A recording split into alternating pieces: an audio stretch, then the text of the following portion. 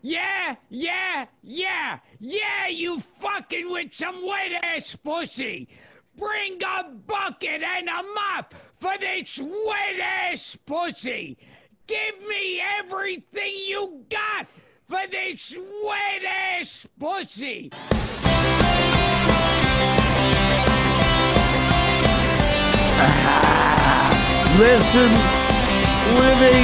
Listening to Synchronon. Sick and Ron. Yes, you're listening to Sick and Ron. The Sick and Wrong, the world source for antisocial commentary. God, what a bunch of scumbags. Good evening. Welcome to Sick and Wrong, the world source for antisocial commentary. I'm your host, D. Simon. I did get a hold of Harrison this week, and we spoke for a bit. He said he needs to take a break, sort some shit out, deal with some stuff. Probably a good idea. I've been trying to take a break for like 15 years.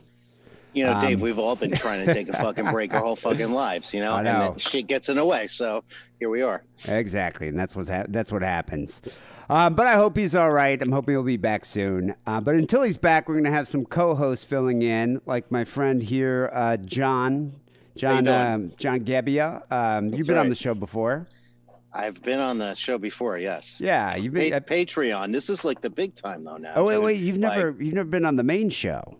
I don't think so, man. I got more than like 200 people listening, so I got to be like really. Oh good shit! At what I say. Yeah. This is a big deal. So, John, we promoted your comic Dose, but this is like, and I think we promoted the Kickstarter, but this is the second issue just came out, right?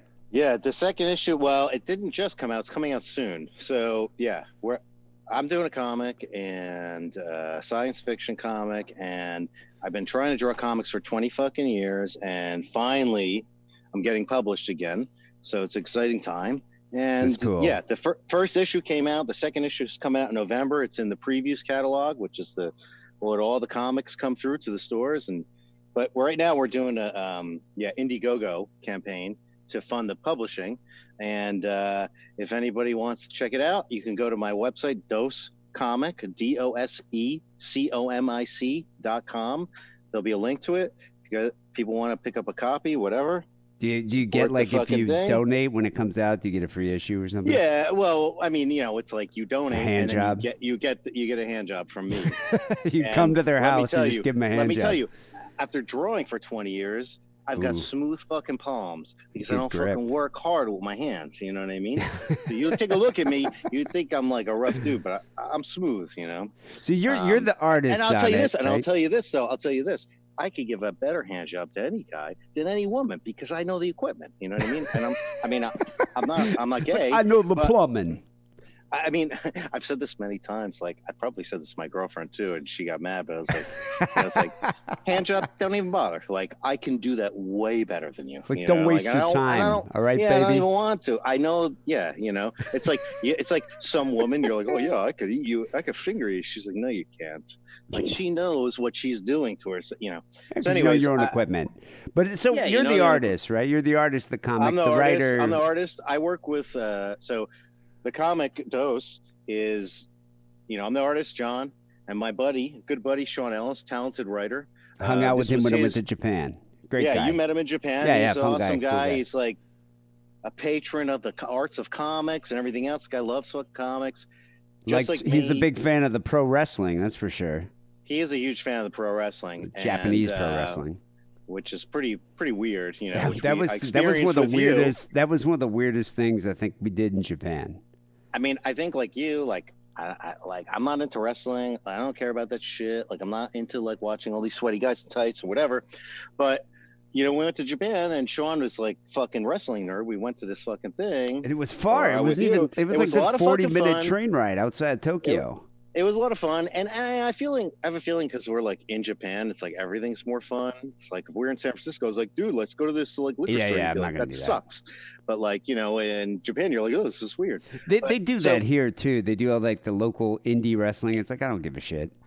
Yeah, like in Japan, they're breaking light bulbs on each other's heads and like cutting their faces with like fucking extreme, barbed wire. Yeah. So yeah, you go to the wrestling and they're doing this crazy weird shit like that. So it's awesome. That was cool. Like I think the most interesting part, like I thought you thought was as well, there were like all these little fucking girls in the audience screaming and yelling like crazy, like they were like maniacs, like, and maybe I'm being racist, I don't know, but like I look at these like little tiny Asian women, and you think like, oh, they're just like nice, like little people, and then you get to this fucking wrestling arena, and these fucking little women are fucking going nuts, like nuts. crazy. And like they're all like, there's one that was kind of dressed like a little geisha, like she was all like wearing a little kimono robe thing, and she was just screeching. She was going Remember fucking that? nuts. It's like, whoa, well the guy's like cutting this dude's face.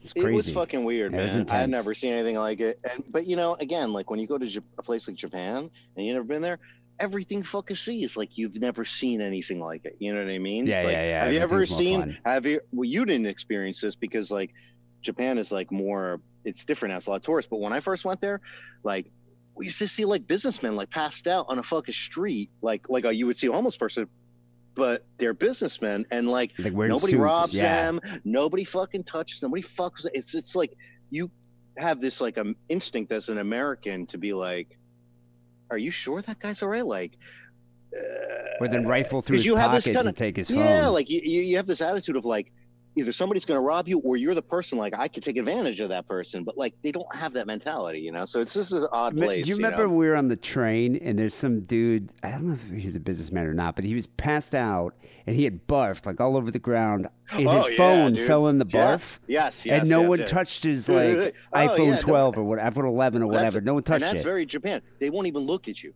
Johnny has some fucking stories where like, because in Japan being drunk in public is legal. There's no law against it. So like you could just like puke on a fucking train in front of a bunch of people, in front of a cop. They can't arrest you. They won't do anything. Yeah. They won't do anything. How quickly do you think that phone would have been ripped off in San Francisco? Covered in puke. Are you kidding me? Oh my God, forget about it. Like 2 seconds. And not only that, the guy would have got mad at the fucking person who dropped the phone, probably kicked his ass for getting his new phone dirty in a puke. Yeah, like but that's the American attitude. So Ellis is the writer, you're the artist. So Sean, he's the writer. Many years ago, he came up with this concept, about this comic that we're doing, and it's basically about this guy so basically the kind of the whole world is like set in like, if I could read this to you real quick, Dose is a unique representation of the superhero genre, which explores what would have happened to society if the technology and superhero population introduced by the Silver Age of comics grew exponentially, and that's the world that they live in. So like in this everyone's place, a superhero or something? It's basically like people have superpowers. There's fucking like kaiju, like mutants walking down the street. It's like basically like everybody's seen everything. Everybody's supposed to be desensitized. But in this world, of course, it's as if like superheroes have evolved, and like that's what modern society is like. So you have this guy, his name is the Screwworm, and he's an ex-child superhero star. And he's like lost to drugs, and he just like has no direction, and he gets kind of caught up in this conspiracy when he's going to score some weird meta drugs that we call it. So anyways, like Sean came up with this concept many years ago in Korea, and myself, I've been wanting to draw comics since the early 90s. I went to Joe Kubert's School of Cartoon and Graphic Art. If you don't know who Joe Kubert is, he's like a legend in comics. And they had this like school, and I went to school to learn how to draw comics. Where, in San Francisco or in New York? Jersey? Oh, in New Jersey. All right. And which is weird because it was a tiny little school, but there were like 3 people from New Jersey there. There were people from all over the fucking world there because Joe Kubert is like, at that time when he was alive, he was a living legend in comics. It's a really famous school like for a what it was. Prestigious school, yeah. So, and I did some independent comics for Slave Labor Graphics. Gloom Cookie was the name of the comic I did. It was a really great experience. Serena Valentino was the writer. She's awesome. I learned a lot from that experience. That was like 20 years ago, and like depression and life got in my way, and I couldn't fucking get my act together. And I like worked at a coffee shop and like. Well, how long have you been working on Dose? But so basically, like when Ellis came up with this concept many years ago, we were trying to do the comic book together for a couple of years, and it just wasn't working out. And then like about 3 or 4 years ago, we kind of like revisited the idea. And we had a little bit of financial backing, and I had a little bit more of financial security of myself. So I was able to quit my job and like focus on this thing full time. It's And that's it's what we've fucking been cool. doing. I gotta say, like, I look at your Instagram and I'm like, God damn, that guy's fucking good. So Yeah, do you get that's awesome. Thank you. do you get a Hire lot me of to like? do some fucking work for Sick and Raw, for Christ's Actually, sakes. I'm probably going to because we need a new logo. So do you get I'm a logo recognition guy. as an artist of a comic book? Because I met that guy. You know David Mack. You know who that guy is? Yeah. He He did Daredevil. and Daredevil. Yeah. Mm-hmm. So I met him through my friend Lenora, and he was hanging out with some hot chicks. So Oh, do sure. do I mean- do comic book artists get laid? Like, is that a thing?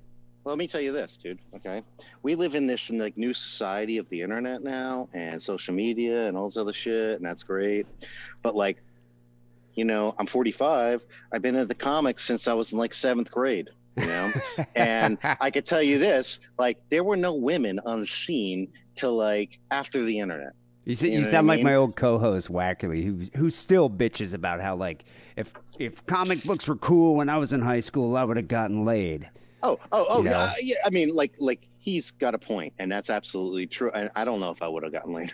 Yeah, probably not. But I mean, Something else would have stopped yeah. me, But he's right, and like, now. So are you it's- bitter and- about it, or are you like No, not at embracing all. it? No, He's not bitter at all. about it. He's bitter about everything, though. Oh, and that's great. I'm not resentful at all about it. I think that's great. I That's a think that's different world. awesome. I think comics like are not just for guys. The only problem I have is like there's like kind of this thing now with all this politically correctness and we have to have more girls and this and that in comics and this, and that's fine. Except like sometimes I feel like people treat the industry as if like there was all these guys before just like dominating the industry. Oh, we're so male dominance. No, it's a bunch of loser dudes who don't like, you know what I mean? Like, Yeah, the I industry think was that are male bitter, dominated though. because Yeah. there was just a bunch of nerds and a bunch of losers, and I was one of them, and even my friend would tell me, we at this convention, she's like, this is our audience. This is what we're doing all this work trying to achieve, to draw comics for these people. But, I'm glad that like, though. I there's more think of a it's broader good audience though. now. That exactly. And once your comic it's takes great. off, you start becoming a famous comic book artist. Maybe Once that's my when comic takes off, that's Well- when I break up with my girlfriend. Because I'm going to have all these hot bitches everywhere. Exactly, Yeah, right. and that's Like, when you get as an if- well. That's when you get an OnlyFans. You start posting. Have you ever been on OnlyFans? You heard of that? Yeah, I've subscribed a few times, man. I've never. I know about it, and I have friends that are on it. It's kind of sort of changed the way the porn industry works. Like my friend Ryan Keeley. She like manages her own business through OnlyFans. Like Sure. she produces like her own porn that she posts on OnlyFans, and people can get different tiers and things like that. She's made so much money. She's hired an assistant to manage her OnlyFans. Have you ever been on this website, Many Vids? Many Vids. No, I don't know that one. It's like another porno website, but again, it's the same thing. It's like Same basically tiered? like kind of like it's like quote unquote DIY or something, where it's like you're like some girl and you like make these movies and you upload it to this website to sell them, versus getting on a porn website where you're like, well, the thing is though, with porn stars, it's like porn stars always had to have that middleman, like a producer, a production company, right? to, Yeah, like, now promote you it. just skip past all that and you could do it yourself. You're basically. with the OnlyFans. However, this past week, have you heard about this whole controversy with the Disney actress Bella Thorne? No, So it's kind of been. dude, I watch PBS News every morning. Well, yeah, you might not have heard They of don't talk that. about that shit. Well, it's sort of I'm trying like- not to look at the news on my phone anymore, so I miss out on some. Well, this Bella Thorne thing was a bit of a controversy amongst like the porn industry because like a lot of these porn actresses that manage their OnlyFans, they make their money through that. Other sex workers that just work specifically OnlyFans. Bella Thorne, who's an actress, who's very attractive, and I think she's tangentially associated with porn. I think she directed some artistic porn or something. She comes on and she's like, sign up, and she goes on her Twitter, which has got like 3 million followers or something. Come onto my OnlyFans, and you'll get to see me naked. And so like 1 million people sign up on her OnlyFans, and she breaks it. Like she makes over $1 million in one day, promising a nude picture that she never delivers. So the whole site like ended up having to change their rules because of this. And now there's like a cap on the amount that the fans can tip. Oh, really? And so it fucked with a lot of porn stars' money. So porn stars are fucking furious about this whole thing. Sure. Well, I mean, it only takes one fucking shithead to to like change the rules, when everybody else is making money and not taking advantage. Exactly. So I reached out to Gwen Adora, who's been very vocal about her feelings towards Bella Thorne on Twitter, and I asked her to be on the show, and she was like, all right, sure. She does some very unique videos. Very cool performer and a good sport. So let's give Gwen a call and talk to her about the Bella Thorne situation. Hello. Gwen, how are you doing? I'm good. How are you? I'm doing good. Thanks for being on the show. Yeah, thanks for having me. Especially on short notice. Didn't mean to ping you on Twitter, and then on next thing you know, you're able to come on the show. I appreciate that. Yeah, no worries. So how's the pandemic treating you? I mean, it's been ups and downs for sure, as I'm sure everybody is experiencing.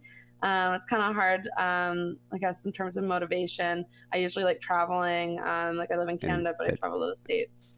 Yeah, that's difficult. Yeah, Are you allowed to come to the U.S. now? I have seen people that I know go down, but I'm like, I don't want to look like an asshole, but also it could be just not good. I know Canada does not want any of the plague-ridden Americans in their country. Definitely not. Yeah, don't blame them. From what I know from people that say I've known some people who've had to go down for family reasons. They have to when they come back, they're it's a mandatory quarantine. They immediately go to a hotel or something like that. Whoa, for 14 days or something, or a week? Yeah. Oh man. They check on you and they make sure that you're at home quarantining safely. So damn, that's great. Yeah, it's intense. So are you still able to shoot scenes in Canada? Yeah, so I'm mainly a solo. I don't do pro porn. I make my own stuff. So not much has changed that in terms of my content creation of filming, because I mainly do POV type videos. So I don't have anybody else. Occasionally I collaborate with friends and stuff, but the majority of my stuff and my bread and butter is just me by myself. So yeah, it's I lucked out in that sense, which is nice. Well, that's good. So how would you describe your content, the content you produce? What genre, I guess? Ooh, okay. I guess taboo role play porn. Yeah, that's so taboo role play porn. So is most of it custom, people calling you and asking you for a custom video? Well, they don't call me. But or not call you. We did not call you. I mean, contact you. Calling me up. I'm not we give them your number. Yeah, I definitely do not give out my number. But a good majority of my stuff is custom videos for people, which is kind of nice because I can get into some new fetishes that I don't normally tap into, and it's kind of cool to see what my customers or people that are buying my videos are looking for.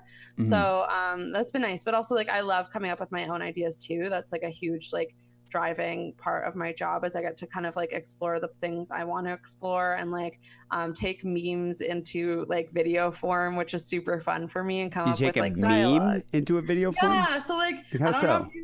So, this, I think it was last couple of months, on TikTok, there's been this thing that's MILF Denny's and Goth IHOP. It's just a meme of the restaurants being personalities. So there was Fanboy Hooters, there was kind of they each kind of had this almost caricature of the restaurant. So I did a video that was MILF Denny's, and it was did you wear a Denny's outfit? Yeah, I had an apron and I had the little black shirt. I've never been to a Denny's, so I researched, and then I photoshopped for the pictures. I photoshopped the Denny's logo onto the apron. That's cool.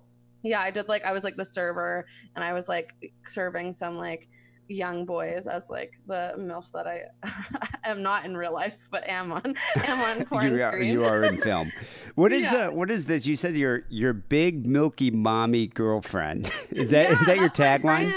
That's my brand. I'm not a real mother in real life.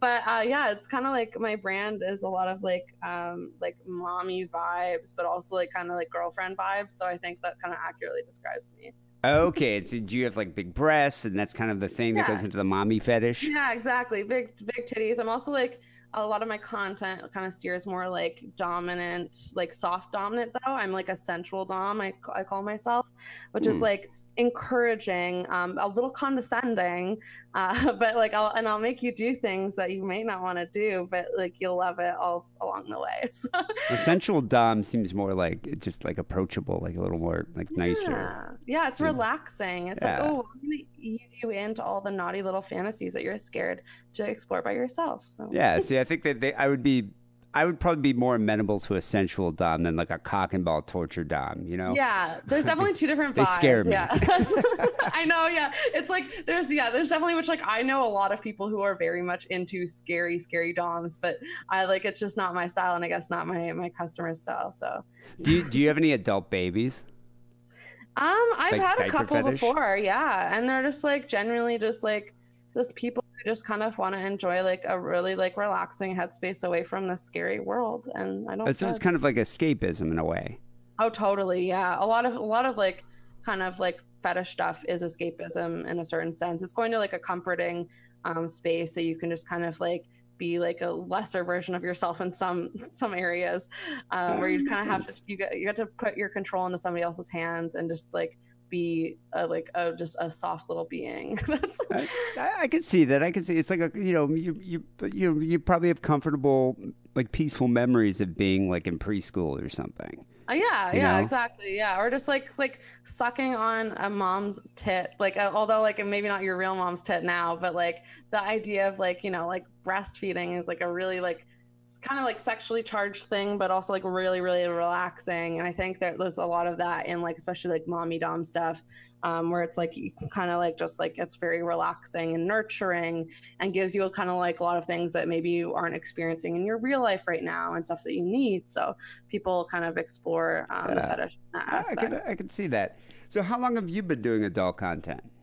I've been doing it. I guess like my like start date as like Gwenadora was January 2018. So a couple years. Yeah, a couple of years now. Yeah, I guess like a year, like almost 3 years. And have you been on OnlyFans this whole time? Not the whole time, although it has been around for a while. But I started OnlyFans last summer, I believe, because I was like, oh, I should probably start getting on this because like it was kind of at that point in the porn community ramping up in popularity. Not so much mainstream yet, which obviously we're seeing this year, but yeah, I hopped on it last year. So it's the same idea as Patreon, right? But it allows adult content. Yeah, totally. And I would say like the majority of the people who use it are more so sex workers and people doing like nudes and whatnot. But I mean, obviously, I don't have the specific statistics. But there's other release that, but it's pretty like clear that like the main marketing strategy in terms of like word of mouth is like the majority of people are on there are sex like workers. adult content. All right, but there are other creators too. Yeah. Like, I mean, like, sure. But like the majority, definitely. Yeah, but people are going there for one thing. So do they have like tiered rewards or is it a subscription thing? Like, how does it work? Yeah, so Patreon has, because like actually like before I started like my Gwen brand, I had like a different brand, like which was like I had a blog, and then I like slowly started dabbling into like sex worky things. And I was on Patreon. That was kind of like my initial like start with when they did allow adult content. Patreon's kind of like you can have your little tiers, and it's definitely more like business minded. So if you have a podcast or if you have like a YouTube channel, it's easier to set up stuff for different people to subscribe. But OnlyFans is like a one monthly fee that's like the same for everybody, unless like say you're getting it like at a discount for 1 month or whatnot. Okay. And yeah, it's one price for like that you can offer people, and actually people can buy, I guess, like you can buy 3 months in a bundle if people decide to offer that. But it's like everyone usually gets the same thing, but you can also like upsell people in your messages with like pay-per-view messages. So depending on people's like interest, they can buy things that they like would like, and other people can like ignore it and things like that. Yeah, exactly. Oh, that makes sense. So do you earn the majority of, I guess, of your income from OnlyFans? I guess in terms of like an income from an adult platform. Yeah, right now, OnlyFans is my like majority like income. But like then I obviously have like a bunch of different sites that I'm on because it's really important to diversify your content as an adult performer, just because like the sites get taken down very easily. Like it's very come and go in this industry in terms of like who knows when like a payment processor on a certain website is going to pull out, and then all of a sudden there's no way for them to be able to charge your customers or to be able to pay you out because there's like so many like so much red tape around that stuff with adults. So yeah, you have to diversify your content, and it's kind of like it's so funny because like basically what I do is so similar to like podcasters to YouTubers. Yeah. It's all this. It's like we're all making media, we're all putting it out on a platform for people to enjoy, and yeah, so it's like it's just the restrictions with adult content. Yeah, we have a lot more restrictions because it's like if someone has like a prominent YouTube channel, their majority of them are not worried that the YouTube is going to go away in a second, right? Or like, so it's kind of interesting that we have to deal with like, you know, being very resilient and having like I have like the same video on multiple different platforms to get like the most audience possible. And to like make sure that I'm making money on various amounts of platforms so that if one goes down, I have a safety net. Well, that's the thing with OnlyFans, which I found, and I don't know if like ManyVids is the same kind of deal. Because is ManyVids like a subscription thing, or do you just upload content and you get paid for it, like Pornhub? The main part of ManyVids is it's like a clip store. So other like sites like Clips for Sale, I Want Clips, and like or AP Clips, they're like more like it's like you see videos like at a video store and you go, oh, I want this video, so I'll put it in my cart, like, and then you check out. They also have like other areas of the site too that you can utilize. Like they do have kind of there's a version of OnlyFans on almost every site. Like usually like they're called fan clubs or like clubs. Oh, yeah. Yeah. So like they have them out there, but it's just like obviously OnlyFans as a platform is like booming right now. So it's kind of hard to be like to sell to your like the majority of like my fans to be like, oh, here's all the subscription stuff on this site, but then also like what am I doing with this other place? You know, that's the it's thing. kind of and people confusing. know about it's, you know, the brand recognition of OnlyFans. Brand recognition, exactly. It's all about that. So like ManyVids does have like a club, but it's like not their main. But yeah, but obviously it's not as popular as OnlyFans. Yeah. I guess that's what I'm impressed is how I guess the industry has evolved, because now it's, you know, you've removed the middleman. Like you don't need a producer anymore. You don't need Max Hardcore to produce your porn. It's kind of DIY in a sense. Kind of like the recording industry. You know, the same thing happened there. Yeah, exactly. It's really wonderful. It's great. So let's talk about the Bella Thorne debacle. Like what happened there?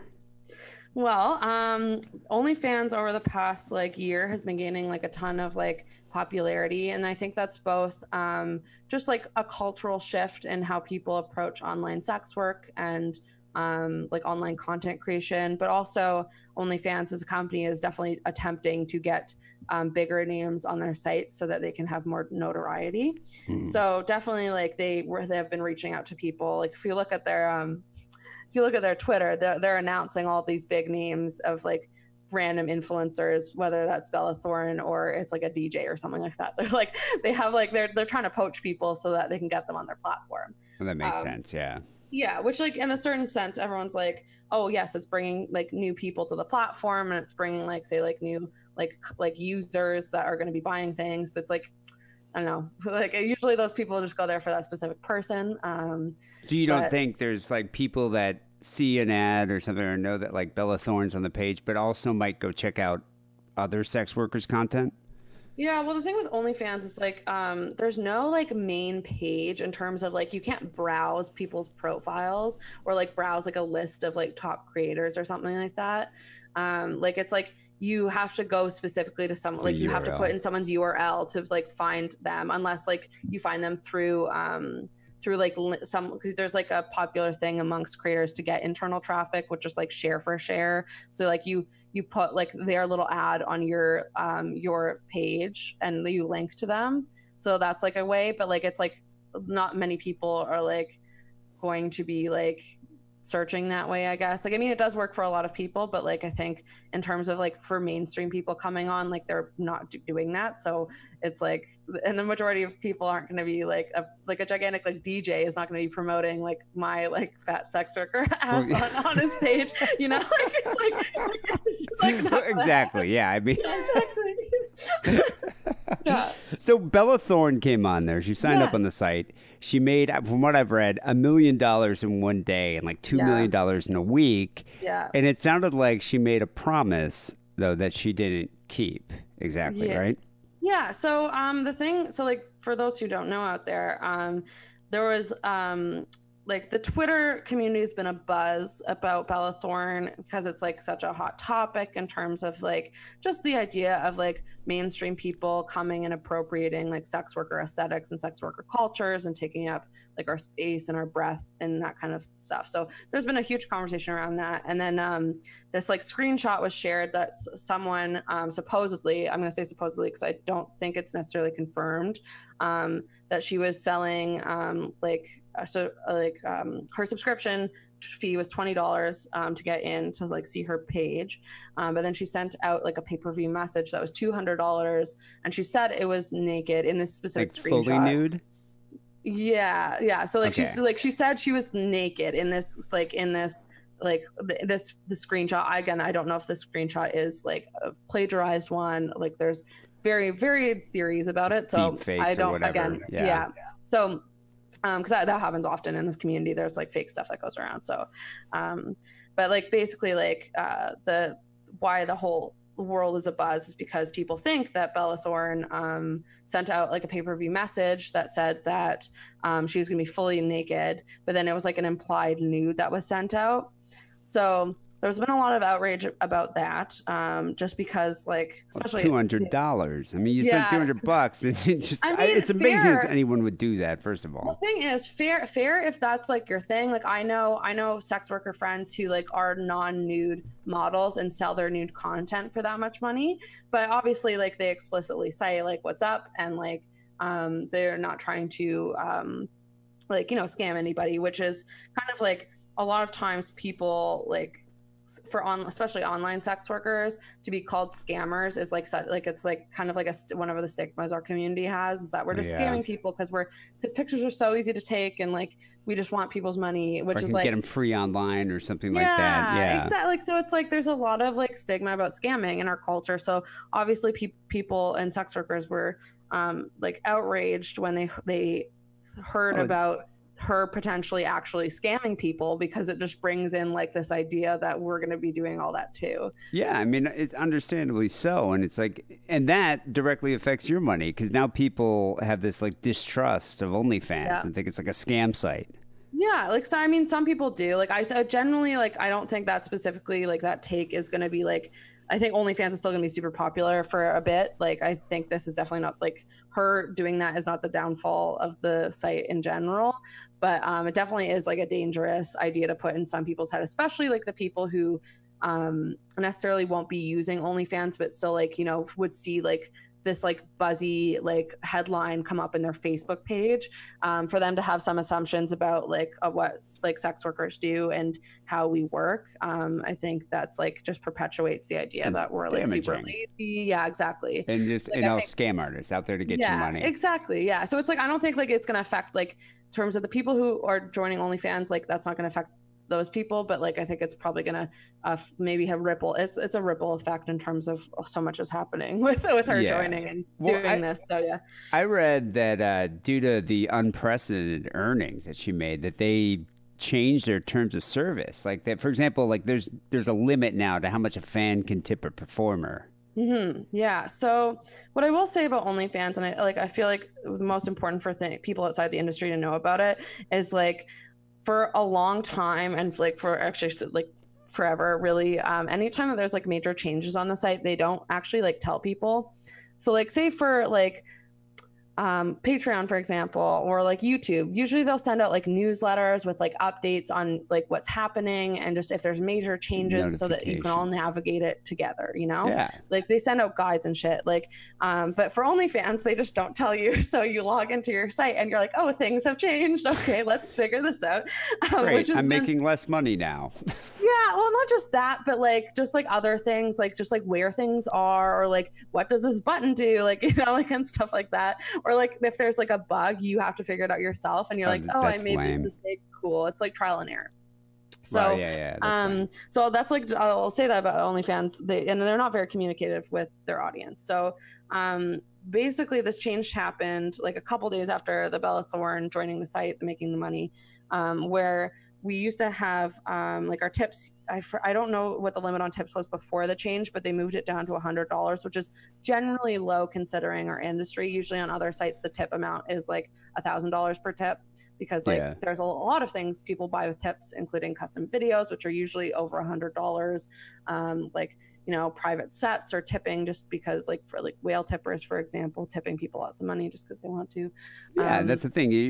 That's the thing. You shouldn't place limits on someone's generosity. Totally, if they want to get what they want to, you know. Exactly, yeah. If you want to give me more money, I'll accept it, yes. Yeah, so, and then the other thing that they changed was the pay-per-view message amount, which used to be to a 200 limit, and they moved it down to 50. But I can't say confidently that Bella Thorne was the specific reason why they decided to do that. For that, yeah. Because I think like OnlyFans, they might have used her moment in the media with like their name attached to it. They might have used that as a cover to make the changes so people would be mad at her instead of being mad at them.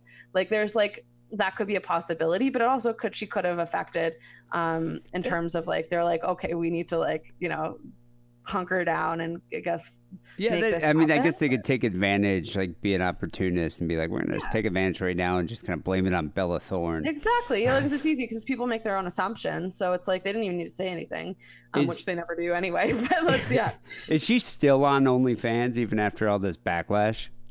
Yeah, she is. And she like came out with an apology, which was like, to be honest, like the most like disingenuous thing I've ever read, because like it's like a lot of like people outside the industry might be like, well, like what's wrong with her, like, you know, like making her money and like getting on the site. And I think like a lot of it is just like, you know, walking into this whole industry and taking up space from people who we are a marginalized group of people, whether you like it or not. Like that's just like being a sex worker affects like, you know, how like I apply for rent or how banks see me or if I can get a loan, like, you know, like it's like it affects your day-to-day lives. And that's me just existing on like a fairly like privileged level. For like other sex workers, there's so many other like harms and like all like up until like sex workers still get murdered. Like it's like that's a very real thing. It's a reality. Yeah, it's a reality. And like it sucks that like people who are very privileged, often like white, thin, like very like, you know, she's mainstream, like she's very mainstream. Disney actress. Former Disney actress. Like, come on.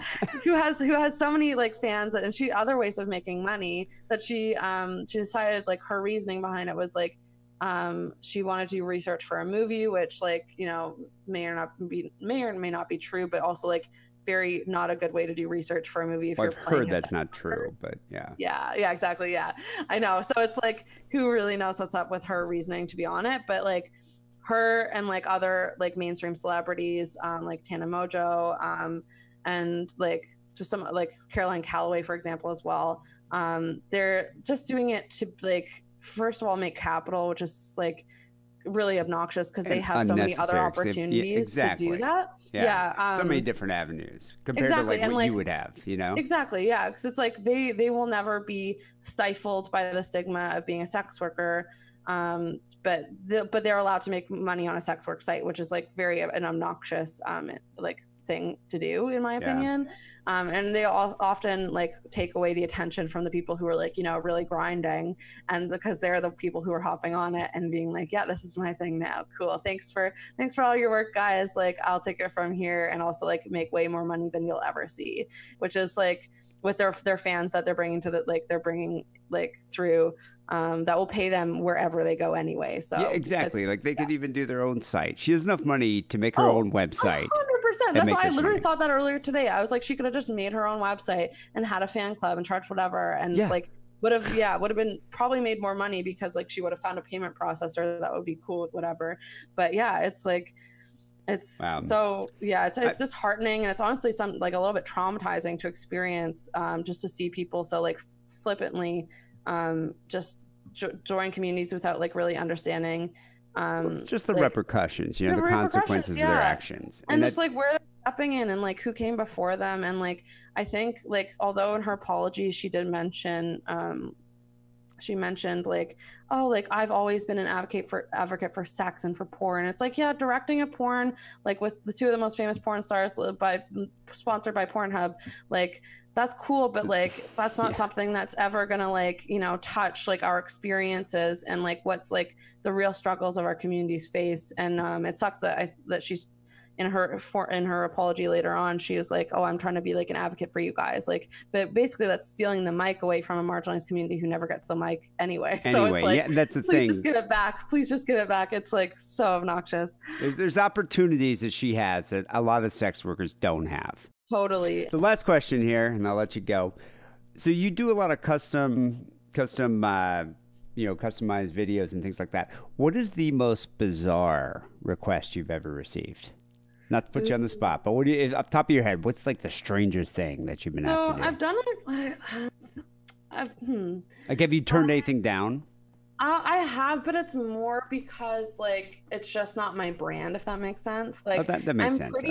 I'm a pretty open person, but it's like I really have like a strong idea of like what kind of content I like to make.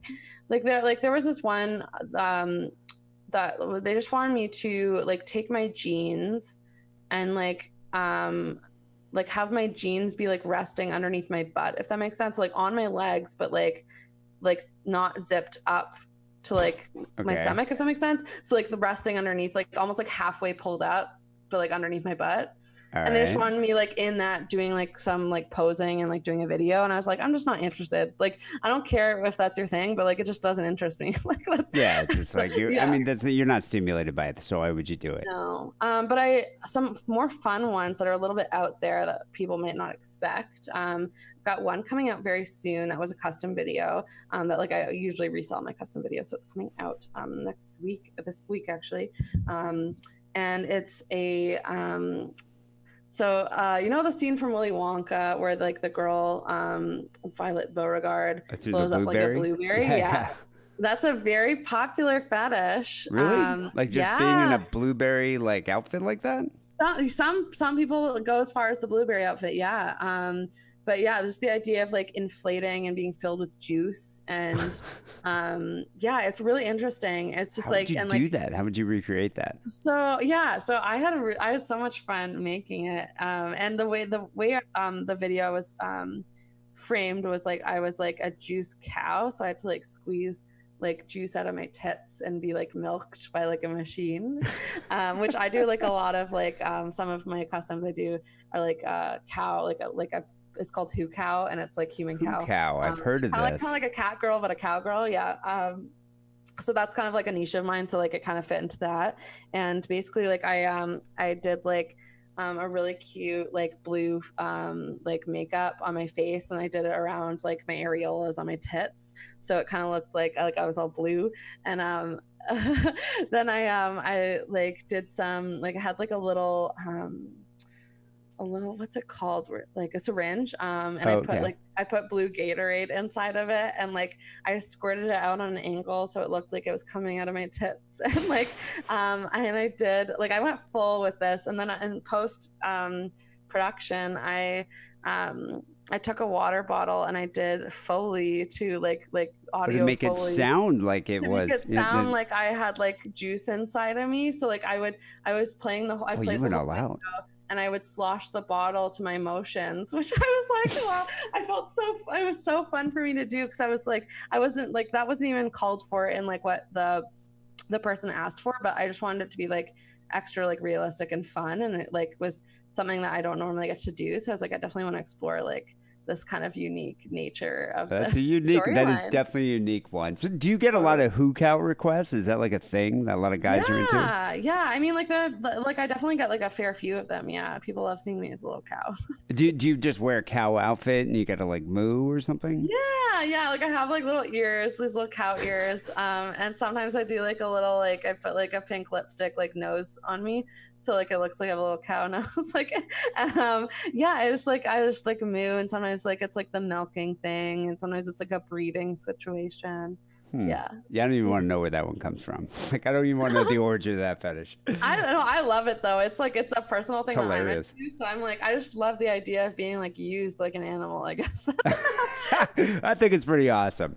Well, Gwen, you sound like a good sport. It's been fun chatting with you. Let me plug your site. Where can people check out your content? Totally. Yeah. If you want to find all of me, you can go to my website, which is gwenadora.com.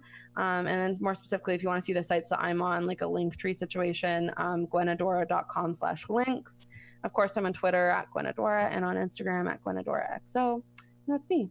Cool. Well, Gwen, thanks for being on the show. It's been fun talking to you. Oh my gosh. Thank you for having me. You take it easy.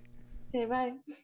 So you just sign up for OnlyFans and you cancel it right afterwards? Well, I'll sign up for a thing, and it's like a month. What do you get? Like, which tier do you do? It's like whatever their feed is. I don't do any of these like tiers. I just you want don't to do see the rewards?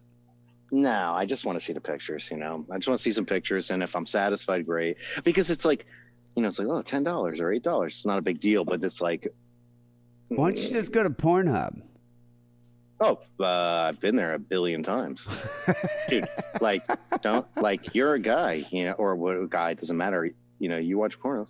It's like, you watch pornos. It's like, you watch a few, it's like as if you're married to the person. You really don't want to fuck them anymore. You're sick of it. You got to move on. You need freshness. You need new stuff. I have noticed that a lot of those sites, but a lot of those sites have the same shit. You notice that? Like Pornhub and RedTube. They do, and and when you're looking up like specific things, you end up seeing the same shit, and you get creative. You either find something else or whatever. I miss Tumblr. I miss Tumblr. Did you ever go to Tumblr porn? No. I loved it. Haven't. I loved it. It's gone now. They removed porn. They don't even really? Well, yeah, and it just killed the site. Like Tumblr, no one cares about Tumblr anymore because it's all porn. Huh. Yeah, I mean, porn is a fucking weird thing, man. I used to subscribe to those websites years ago, download all this shit. Now it's like, I try not to pay for anything, because there's a lot of free shit out there, Exactly. I'm interested to see, though, what happens with OnlyFans, because there was some bad publicity with this whole Bella Thorne thing. They fuck with some money and all that, but who knows? Yeah, that's pretty shitty, because it's like, how many times have you, been with a girl? I've dated a girl who, oh, this and that, and promises you something or whatever, and then they're just like, meh, or like, I don't know, whatever. It just sounds like it's like, oh, I'm going to show these naked pictures. Everybody give me us money, and then you're just like, nah, fuck you. It's a bait and switch. It's fucking bullshit. Yeah. So who knows? We'll have to see what happens with that. I think women know that they have a lot of control over men, and so it's easy to do something like that and just get away with it. Well, I think it's also she's like, she doesn't depend on OnlyFans for her money. Like, she's a fucking actress, so she can make money doing other things. Right. But the fact of the matter is, she's fucking with other people's money. People who do depend on OnlyFans. Yeah, so it's pretty shitty. We'll see what happens. People, this is episode 755 here is Sick and Wrong. We have some news stories coming up next. We have some phone calls a little bit later in the show. But first, here's a word about our Patreon page. Hey guys, it's Steven again. Just calling from heaven through a miracle of cybernetic processes. Just to say, thanks for creating your Patreon page. I love to kick back and smoke a fat one with my boy Carl Sagan, while we listen to the extra phone calls and stories we get all the time. Anyway, talk soon. Love you. Bye.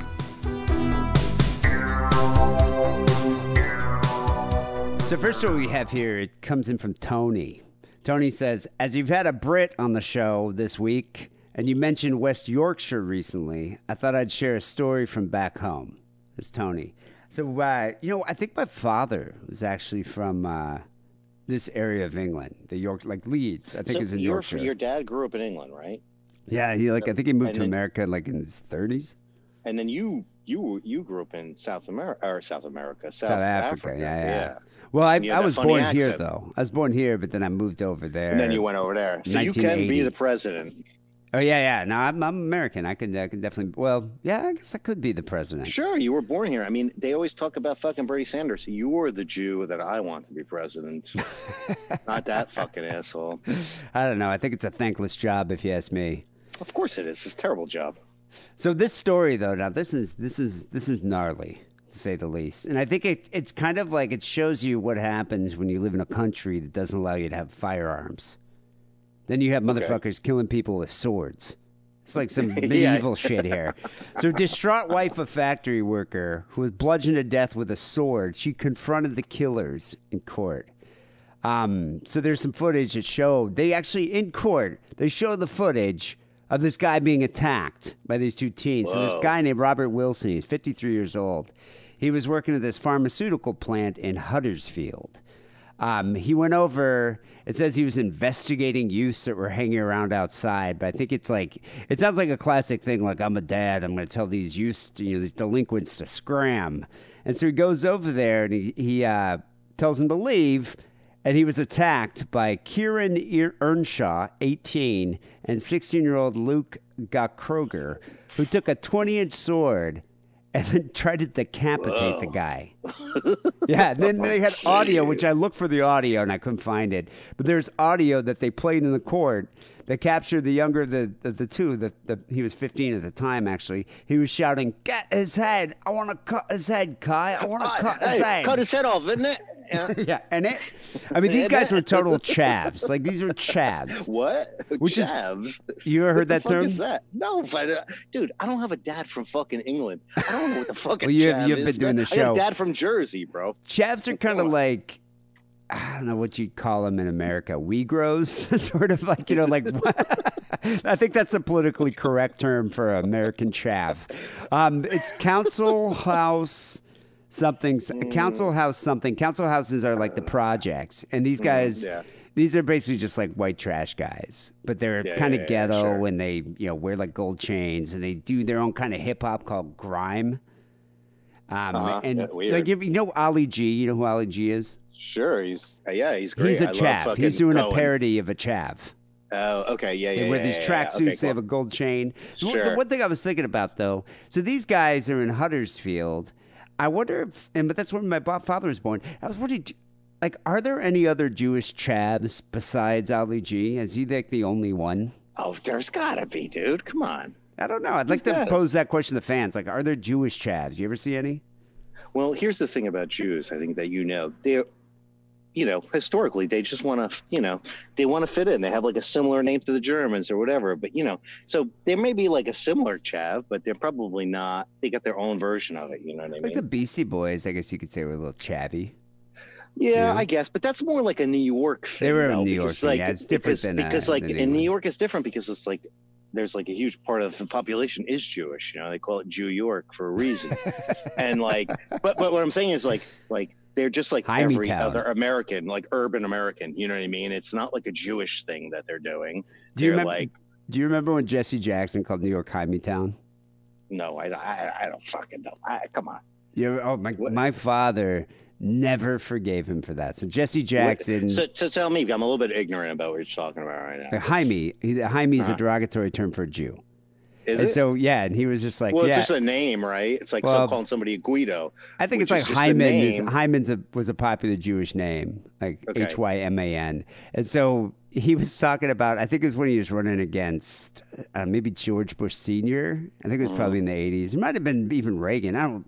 Jesse Jackson ran several times. Someone was asking, like, do you think you would ever be able to win New York? And he was like, not a chance. There's no way a black man's ever going to take Jaime-town. And so then Eddie Murphy did a whole song about Jaime-town. It was great. My dad would never forgave him for that. He got offended, huh? Oh my God. He was just like, how dare he say hi me town?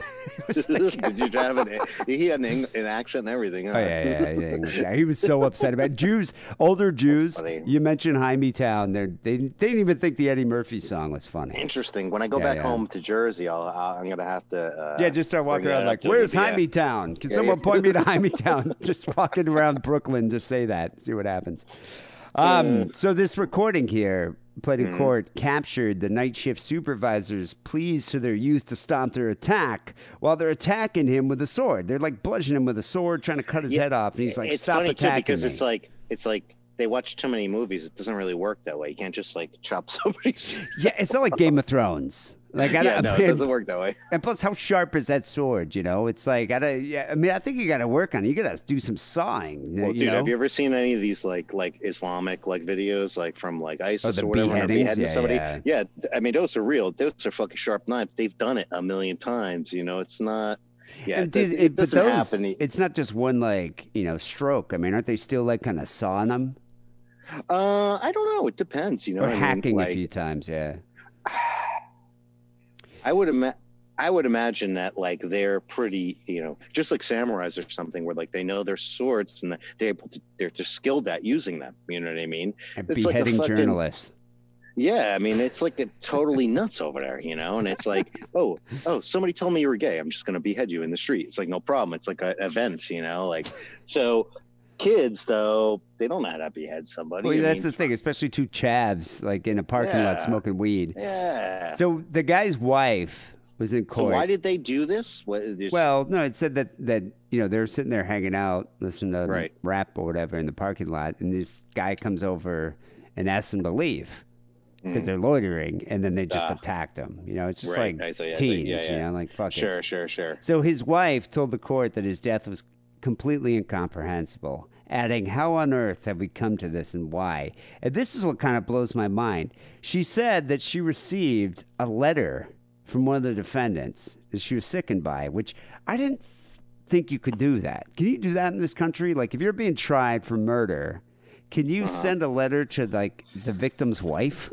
I mean, I don't think you can legally, but I probably can write a letter from jail to somebody to give to somebody, or you know what I mean? I guess maybe, but so she got this letter from one of the defendants saying it was the worst night of his life and I'm sorry.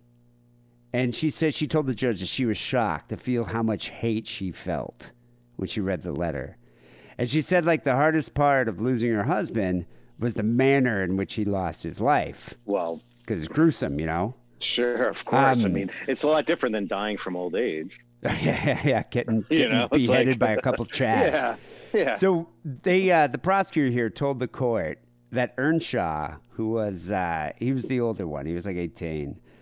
He started the attack. So when the guy came over and told him to leave, he started the attack by producing a blue sword from inside his tracksuit bottom. So this guy's wearing a full-on tracksuit, and he just pulls out the sword. And he already has the sword on him. Yeah, he's like, that's not a knife. This is a knife. And then he just started raining blows on the guy. And the younger teenager, the 15-year-old, is like, pass me the shank. Pass me the shank. And so after multiple blows and kicks to this man, he passed the sword to the younger guy, the Cock Kroger, the 15-year-old, and then then he just started trying to attack him and chop his head off, and it wasn't coming off. He was really hitting his head. And then the pair paused at one point to catch their breath because it's physically exerting to do this, and to rifle through his pockets, to see if he had any money. Get some quid. Well, it's like being in a fist fight, dude. It's like in the movies, everything's fine, but when you're actually in a fist fight, you hit somebody in the face with your fist, it hurts you. Fuck yeah, it breaks your hand. Yeah. Yeah, it's not. It's so. Yeah, I can imagine. There's all these complications to beheading somebody that you don't expect. Well, and so the thing is after they rifled through, took a little breather, rifled through his pockets, then they resumed the attack. And together, smoke a cigarette, and then have a little breather, stretch a little bit, a couple jumping jacks, and then together they held the sword, and they crouched on the upper body and just made a concerted effort to saw the head from the shoulders. But that's like nice teamwork. though, because that's nice because they're working together. Working together. To get something done. Like exactly. You have a goal, you work together, you finish the goal. So it just so happens that these guys were a little misdirected. There's no I in team. Who? There's no I in team. That's the thing. There is no I in team. You're right. Exactly, and you don't see that much with the young people today. There's working together to get a job done. They're even in this tragedy. There's something to embrace. Exactly. Look on the bright side. So they jointly stabbed the upper body using their combined force. And so when police arrived at the scene, they saw one of them just sawing the neck area, but they couldn't actually detach the head from the body. They didn't get it off. That's terrible, dude. That's terrible. So, I mean, and I don't know if you ever heard this about people who have been decapitated, but I guess and maybe that's why they used to do this in the medieval times or something, but I guess your nerves keep working for I don't know, 30 seconds or something. So I think they used to hold up the head of the decapitated person. And the eyes would move, right? To show them or just that you would have nerve function for a certain amount of seconds or something after the head is decapitated. So they would pick up the head for them, hey, look, check your body out, and everybody on you see you're dead, and then they would die or something, but that's got to be pretty fucking weird, Well, it's kind of that's what I was wondering. What are they doing here? I mean, these teens, there's got to be some they must have been on Meow Meow or some kind of drug here, because I mean, why would you do this? Well, because again, we are talking from this standpoint of we're generally happy people, or we have problems or whatever. You're one of these. What do you call them? Fucking what would you call these fucking guys in the street? Oh, the chavs. Yeah, the chavs. These chavs guys. Who knows what the fuck kind of trauma they've seen of their whole fucking lives. So when something like that happens, it's it's a no-brainer. I watched a documentary about these guys from South Africa, and it was really weird too. They these criminals would hijack apartment buildings and make all the people in the apartment buildings pay the rent to them. It's really weird. Wait, they would take over an apartment building. In South Africa, they would hijack these apartment buildings, and they would make all the tenants pay them rent. And they had this security, private security, that would go in and take these people down or take over the buildings again and whatnot. So there's also weird, crazy crime there. But they interviewed these criminals that are they just killing somebody's nothing to them, because they've seen so much trauma in their lives. Did they live in the building? Yeah, they would live in the building, or they'd be hanging around outside. But they would just be these criminals that the killing to them is nothing, right? Yeah, it's the worst landlord so ever. Much at an early age. Yeah, it's gonna be. Well, they're probably not fixing your refrigerator. If something went wrong. Shit, dude. Oh, dude, you should see the places. These places are dumps, They don't fix shit. Yeah, that sucks. But a normal person would deal with the problem in a certain way. But somebody's fucked up in the head, they just kill somebody. It's nothing to them. I also think it's maybe a sign of the times, because it's when I was a kid and we would be fucking around and some dad would come by and say something, we'd usually maybe tell him to fuck off. Or something like that. But I could never imagine just pulling out a sword and trying to decapitate the guy. No, of course not. But in a not as intense version, definitely many times I would just hang out with my fucking friends in front of 7-Eleven or someplace. Yeah. And you're just gawking people and you're fucking with people and you're oh, this fucking guy, whatever. It's the same thing, but on a much more extreme version. They're just fucking chads or whatever you call them on a fucking street, stab somebody with a sword. Well, I mean, yeah, but this is why I think they're on drugs, because when the police arrived, the one guy, the older guy, had to be tasered twice before he was actually incapacitated, and they used a incapacitant spray on the boy, bear spray or something. Oh, weird. Yeah. I mean, they had to a mace or something like that to take this kid down. So take this guy down. Yeah. Well, I'm sure you've seen these fucking guys on PCP and shit, or whatever. Sometimes these drugs they make people super strong, dude. Super strength, man. So anyway, what ended up happening is he left the plant he was working with two colleagues. He had two other middle-aged dads with him to go scare off these delinquents. And when he went over there and told them to leave, they both just attacked him. And one of his friends, like his friends or a coworker that he was with, also was seriously injured. But they just took off as soon as the sword came out. They just split, left their friend there. Fucking weird. Yeah, like a 15-year-old and an 18-year-old here. Was it 15 and 18? Yeah, a 15-year-old and an 18-year-old just attacking this guy, and they're just like, I'm getting the fuck out of here. I guess with a sword, though, at least you have a chance. I mean, if, like you said, like, places that don't have guns. I mean, if this was America, they would just have shot you. You just shot him. There would be no chance. I mean, the guy didn't live anyways, but like. Well, the thing is, I think it's like dads. Dads have that attitude. It's like, these two teens, like, get out of here. Like, I'm a fucking dad, Yeah, right. I mean, don't dads you remember have dad that? Strength.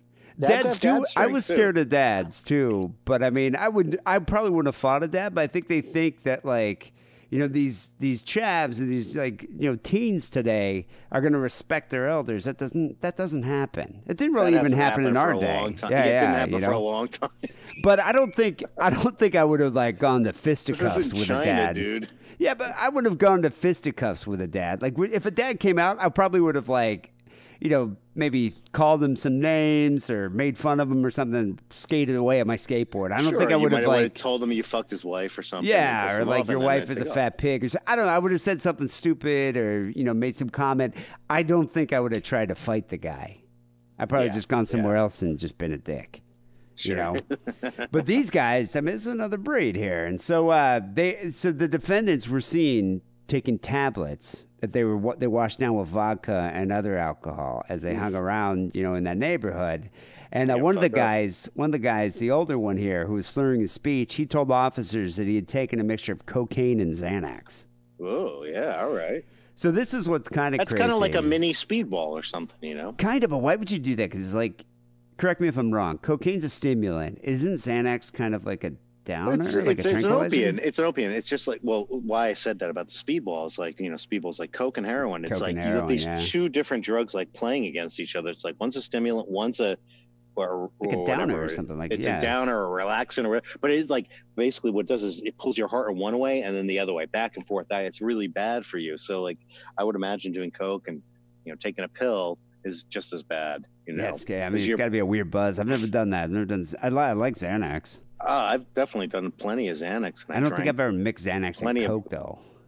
I don't think I have either. I definitely skipped. I lost a day or two on Xanax before. Oh, yeah.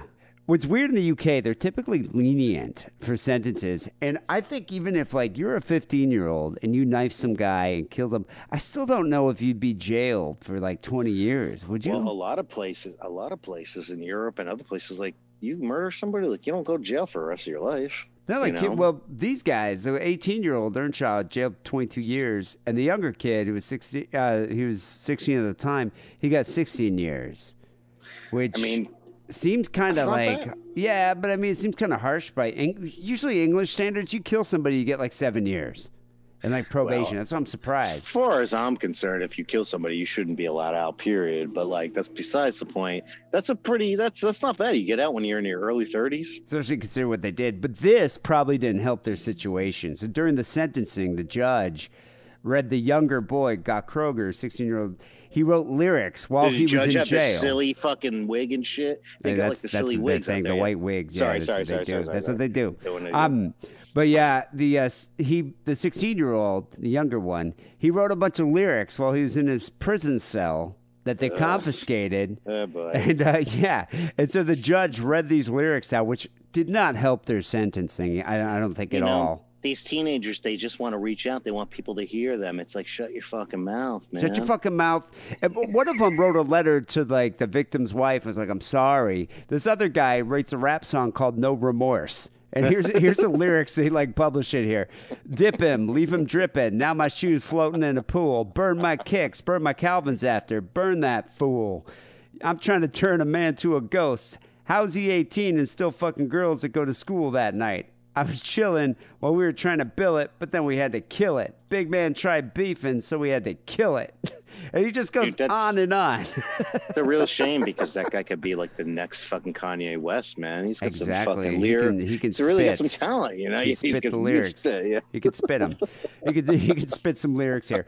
But yeah, so anyway, I think the moral of the story is if you're like, middle-aged dad or whatever, don't try to use your dad powers easy. Just Yeah, leave the use alone. Fuck it. When you see a sword, just walk away. But also, it's like you're at work. Who gives a shit?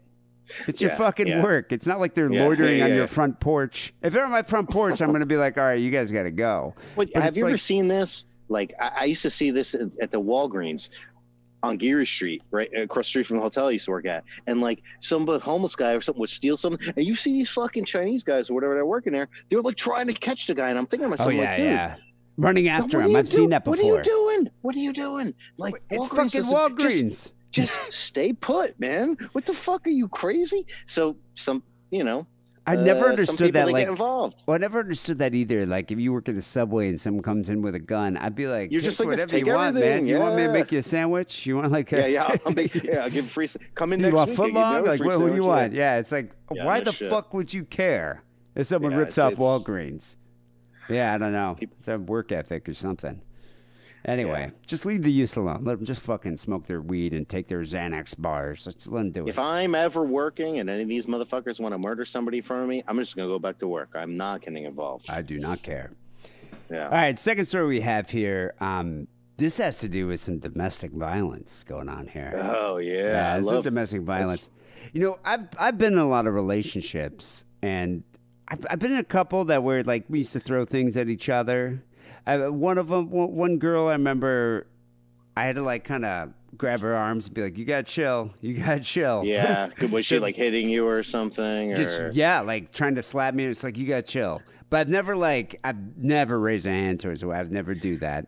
And I've never got to the point either. But I've never got to the point too where I've like tried to hurt someone in like with my car. Because you see that sometimes. You see that where like the woman will be in front of the car and the guy will be like inching forward and shit. So here, an Illinois woman allegedly ran over her boyfriend with her SUV, claiming that he was challenging her to do that. Right, okay, so first of all, have you ever been in this type of like, obviously probably not in this situation, but have you been in a volatile relationship? Like you and your lady, when they fight, you and your girlfriend. Well, me and my girlfriend now, like we definitely have fights, and we both definitely have. Is she Italian? Is she Italian too? She's not. No, she's Armenian actually, dude. Your favorite. Interesting. Yeah. It's like it's like out in L.A. Actually, she's half Armenian, half Mexican. Okay, but she's cool. She's okay. She's the least. It's fucked up. It's the least dysfunctional relationship I've been in. I've definitely been with girls that have been much crazier and like. So when you date an Italian chick, like two Italians, does it get pretty fiery? Passionate?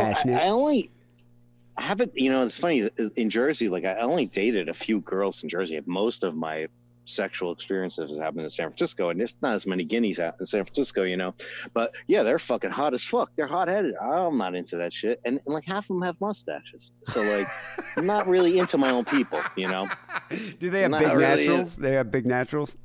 Some of them do. You know who's got big naturals though? The Jewish girls, dude. Jewish girls do have big naturals. Oh, dude. They do. I like Jewish girls, man. Yeah, and in Jersey, where I grew up in North Jersey, pretty much it's all Jewish and all Italian, So like but the Jewish, they're different. They just have a different attitude. It's like the fucking Italian women are like, they're nuts. They're fucking nuts, man. Yeah. Now that's some passion there. That's some passion. Yeah, so it's a serious passion, But like, I've definitely been with girls that are like trying to get me to, they're baiting you. They're baiting you to do this, and that's the thing. You don't want to take the bait. No, you can't. And my psychologist told me, he's like, you made a statement earlier. You said, I would never hit a girl. And I made that statement to my psychologist. And he's like, that's bullshit. You don't know that because you haven't been pushed far enough. So, and why he was saying that was that like, you need to take care of your own shit, because if you're relying on the fact that I would never hit a girl, you might be driven to the point someday, so like you need to not use that as an excuse, but yeah, sure. I guess I would just say, my personal motto is I'm not going to raise my hand towards someone else. I agree with you. What he was saying is that when you're in such a dysfunctional relationship, you can't make a claim like I would never do this because you don't know how bad it's going to get. But yeah, I feel like you. Though, most relationships I've been have never been at this point. Where we're challenging each other with a vehicle. No. So authorities in Illinois arrested a 48-year-old woman on an attempted murder charge a couple weeks after she allegedly drove over her boyfriend, who later died. Raquel McCormick was arrested just this past Wednesday by police in Highland, Illinois. The arrest was made one day after her boyfriend, Thomas Branken, died from the injuries he sustained on August 11th when she hit him with her car during a heated argument before leaving the scene. So she just drove over the guy and took off. She took off. She's like, yeah. Mm-hmm. So allegedly she left the scene, but she did return. And she told police. So it's not a hit and run. Okay. Well, I mean, That's she honest, still though, left, and she came back, and then once back at the scene, she ended up calling 911. You got to get some credit for coming back. I mean. Yeah, I mean, she did come back, but when she did return, but she killed him. well, when she returned, witnesses reported this, but police also asked her, like, did you know if Branken, her boyfriend, said anything to her when she returned, and she said he was just moaning, and I'm like, seriously? This is what she said. She goes, seriously, this is the way you want to end this? Like yelling at the guy, moaning on the ground that she ran over. That's harsh. That's fucking harsh. Crazy, dude. Yeah. So officers that came on the scene, they found an unresponsive Branken, the boyfriend, on the ground behind her business. I guess she had a business called Raquel's Wine House. You know, they're probably huge drinkers. You know, could you imagine you own a liquor fucking, well, they're probably a wine business or something. God. Can I imagine? Could you imagine? I would be drinking a lot. Are you kidding me? I don't even need to imagine that. When Joe was a bartender at the House of Shields, I imagined being a bartender and how fucking retarded it would be. I would not have and I'm not an alcoholic. Like I don't drink that often, but like being I would just want to drink every No, dude, come on. I'm a pothead. I smoke pot all the fucking time. I drink like once a week. I don't drink that much. But when Joe Kelly was a bartender though at House of Shields, we used to drink a lot there. Sure, of course. We used to close the doors, you know. But like if I was a bartender, like with the alcohol around me, you know, everybody's drinking, it would be terrible. Like just that alone would be terrible, let alone owning like whatever your own fucking business, a liquor distribution, a wine business or whatever. Do you remember how Joe Kelly would never take the tips either? Take the tips? What do you mean? He would never like at the end of the night, I'd try to tip him, and he'd be unless I was drinking all night, sure. but he would always be like, no, that's cool. Sure, of course, he wouldn't take tips from friends. And like actually, one time, Marlon like yelled at me when I first met Joe. You know, his morals guys was drinking etiquette or whatever, and I'm just an asshole. What do I know? But like Joe closed the doors. I tried to tip him. He's like, dude, if he's letting us drink here after hours, like don't tip. And I was like, all right, guys, sorry. But like, I don't know, man. Joe's. That's. I just feel weird. I feel like you give me all this money. Just here, take it. Sure, but you know what though, like, but that's how you have a rapport of friends. It's like if I fucking was working at a bar, like I wouldn't be taking. Yeah, I wouldn't. Yeah, especially my friends. I was just like, all right, fuck it. I mean, it's not like it's Joe's money, but you know. But I've witnessed many times sitting there at the bar with Joe, and somebody doesn't tip him, and he turns to the person. He's like, "Yo, we tip in this fucking country." To like some German guy or something. And I'm just like, Jesus Christ, dude. And at that time I was working at the hotel as a bellman. So I'll be like, yo, man, like, yeah, I would like, it sucks when you don't get tipped. I'm like, how much money did you make tonight? He's like, I only made like $400. And I was like, you fucking kidding me, bro? I worked like 9 hours. I made like $150. You're bitching about this guy didn't tip you? I was giving him a hard time about it. I was like, shut the fuck up. Because when somebody don't tip me at the hotel, I have to be like, thank you very much. Have a great time out. You know, like, I can't be like, yo, you fucking asshole. Put their suitcase in their fucking trunk and be like, all right, there you go. Thank you. Yeah, I put in, I'm like, fuck off, you know? No, I can't Joe Kelly. I have to be like very polite. So like, he would do that shit. I was just like, oh, God. So the boyfriend here ended up succumbing to his wounds, which included injuries to both eye sockets, facial fractures, swelling and bleeding of the brain, as well as swelling to the brain. Like she ran over his head. Yeah, like she ran right over the head. You know. So what ended up happening here? She told police that she and the boyfriend had been dating for more than 3 years, and then after a day of drinking and shopping, they went back to her business to check on it. I think they went back to their business to drink more. An argument ensued, and she was like, "I'm out of here." She tried to leave. At which point, the boyfriend stepped in front of the car, and I think that's a mistake. I don't think you want to do that, especially when you're drinking. You know, when you're drinking, you do that. It's not a good idea. When you're drinking, you feel invincible sometimes, you know. So I think he was calling her bluff. Like he stepped in front of the car, and he was just like, and then she challenged called his her. bluffs. Well, he was like, "I dare you are you gonna hit me? Are you gonna hit me? And then she bluffed him. Well, Yeah, witness was there, and she was like, in the SUV. She had she had it going. She had her foot on the accelerator, and he like started smacking the hood of the vehicle, swearing at her, like yelling at her, and she allegedly backed up, stopped for a couple seconds, and then just like, pedal Just to the went metal, forward, just yeah, like fuck. accelerated at a high rate of speed, and the witness heard like a crash and a thud noise. Jeez. Yeah, then she fled, but she returned a short time later, and before calling 911, she started yelling at the guy, "Get up, get the fuck up," and then he's faking it. And the guy's just sitting there bleeding out. Head Poor just guy's got ran over. dying, yeah. I mean, could you imagine? So do you remember? I'm sure you probably saw Breaking Bad. Oh yeah. So you remember the time when the one guy he died, like Walter kills or he shoots Ehrmantraut. Oh, Mike Ehrmantraut. Yeah, yeah, and he's dying, and Walter keeps talking. He's like, "Would you just fucking shut up and let me die in peace?" Well, he's trying to justify, like, I had to do it, and this is why. This and fucking he's just like, poor guy is man. dying, and she just won't shut up. It's like, let the fucking guy die in peace. He's still bitching at him, but he's bleeding out. It's fucking it's terrible, man. That just terrible. shows you that they didn't have a healthy relationship. So yeah, you think the boyfriend here, Branken, he could tell the type of guy this guy was too. He coached sports at a local high school. He was the gym teacher, and he also was a volunteer assistant golf coach as well. But you know the type, like, do you remember the gym teacher you had? Oh, Mr. Wasilius, dude. Yeah. He had a flat top and everything. And well, one thing in health ed class, he told us you cannot pee with a hard on. And I was like, what? I've done it a million times. And one time in high school, this fucking guy, like, I don't know what happened, if I said something or he said something and I mouthed off to him. He physically grabbed me, pulled me out in front of everybody in the locker room while I was getting changed. And like, wait, was your dong hanging me. out? Like, were you? Or no, you, like, but I was like in my underwear. But like, he pulled me out and started berating me in front of all these jocks. They're all lashing at me and shit. Like, back in those days, like they did that. Like, so yeah, I remember my gym teachers very well.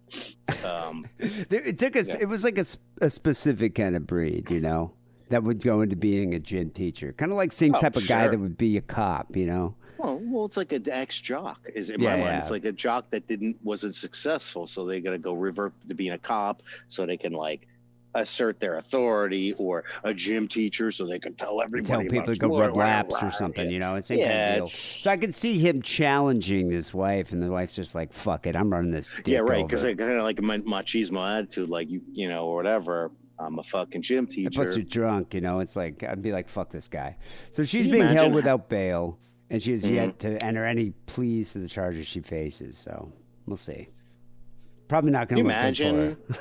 Like, if you removed alcohol from like domestic violence, it probably is the cause for like every single fucking fight. Because you're fucking bummed. Like, you could be in a good fucking mood, and somebody's like, "Hey," and you're just like, "Fuck you, dude," and like that's it, explosion. It's happened a million.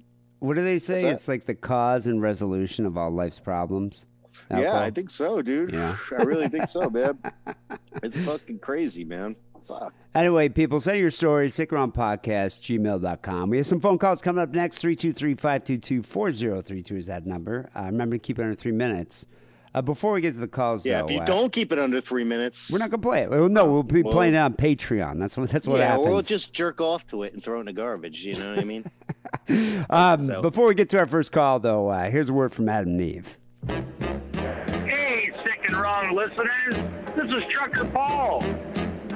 I gotta tell you about this wonderful porno place where you can buy jack-off machines, dildos, inflatable wives. I've bought them all. When I go home, I like to diddle my wife with a little dildo. When I'm on the road, I got my second wife, my blow-up doll, and my jack-off sleeve. Go to adamandeve.com. Type in the word diddle, DIDDLE, and you'll get 50% off all your masturbation machines. Adios, lick my balls. I put a spell on you.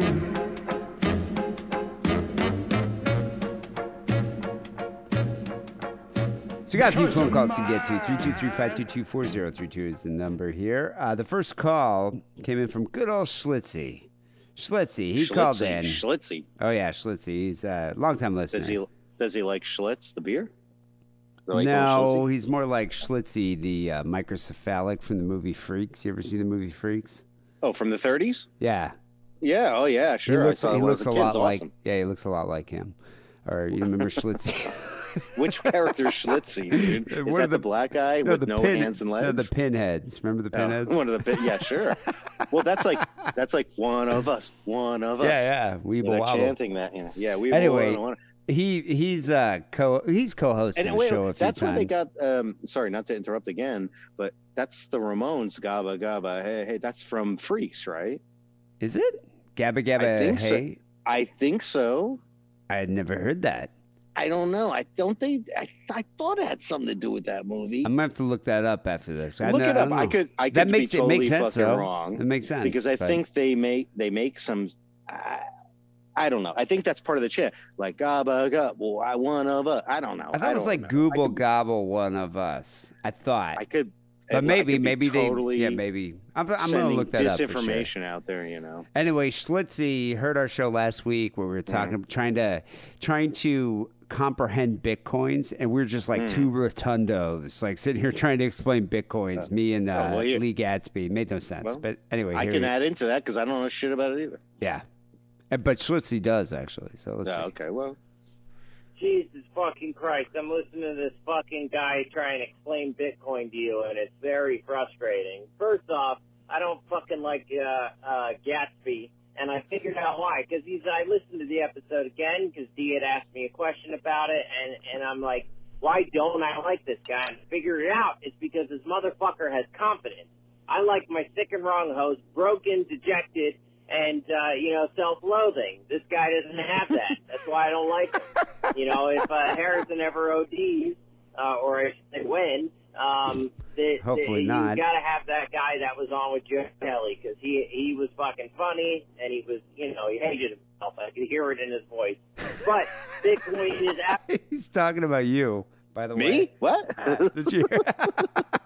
Hey, thanks, guy. You know what it is? It's the Jersey connection, because Schlitzy's from Jersey.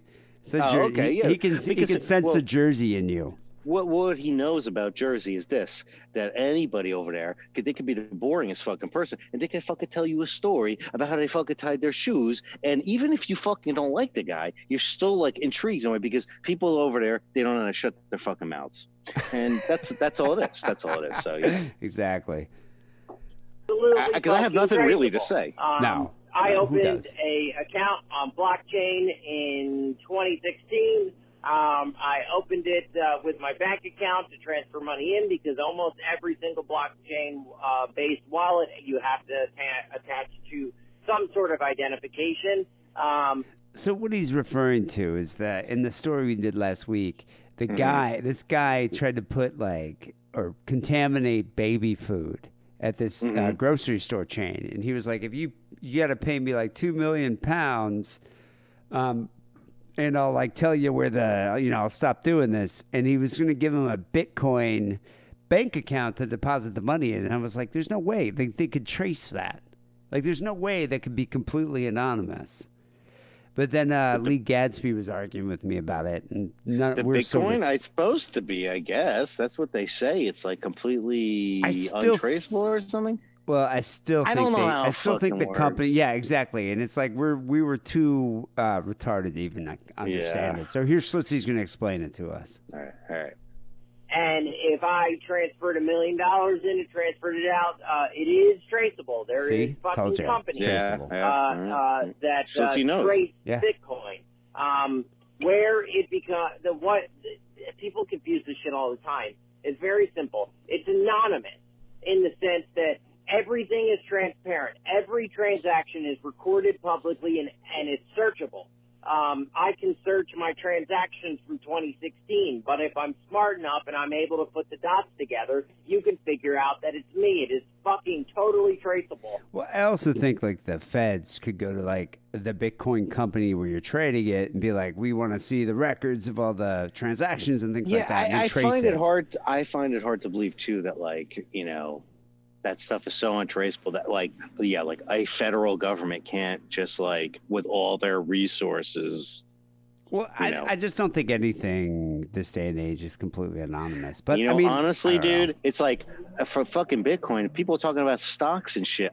I'm like, so what? I don't have stock. I don't have anything. I don't have a fucking money in my bank account. All I've got is credit card debt. So like when people talking about like investments or Bitcoin, it's like that's for fucking people who are like planning for their fucking future and they've got like extra shit and like, have money. You know what I mean? Yeah, and they have money. They have extra. So like Bitcoin, I'm like, oh, cool. That sounds interesting to me. Like, how do I pay my credit card bill? You know what I mean? Like, it's like I'm on a different level, you know? Harrison's made some money on Bitcoin before in the past. I know a few people have made it, you know? But do you have any friends that have actually made money on Bitcoin? I don't. The only person I know is Harrison. Many, many years ago, like I was like with a friend of mine and we went over we were like driving around. He got a flat tire and we're like in the neighborhood of one of his friends, went to his friend's house, whatever, we were hanging out. And he was mining Bitcoin. And this is the first time I ever heard of it. I was like, what? And he's like, basically I have the server set up and it does this like thing automatically. And I was like, this is way before like. Had you ever even heard of Bitcoin at that time? I never heard of it. And I was like, I was very like, electronic internet money. I was like, that's fucking retarded. It doesn't make any sense to me. I don't get it. But like, I don't know if he made any money off it. But years later, of course, you hear about these people who made like all tons of money, right? So I have a friend, my other friend, who's lives in Chile. His name's Bernardo. That like him and his dad do some kind of Bitcoining, mining, and they're selling and doing this shit with Bitcoin. They don't work. That's all they do is they fuck around with Bitcoins. And it doesn't make any sense to me. Marlon went out and visited him. I mean, do they actually make money? They make money. I painted a couple paintings for him and he tried to pay me in Bitcoin. And I was like, dude, I don't even know. No, I take cash, you know? But anyways, so like they do have this endeavor where they're like doing Bitcoin and this and that.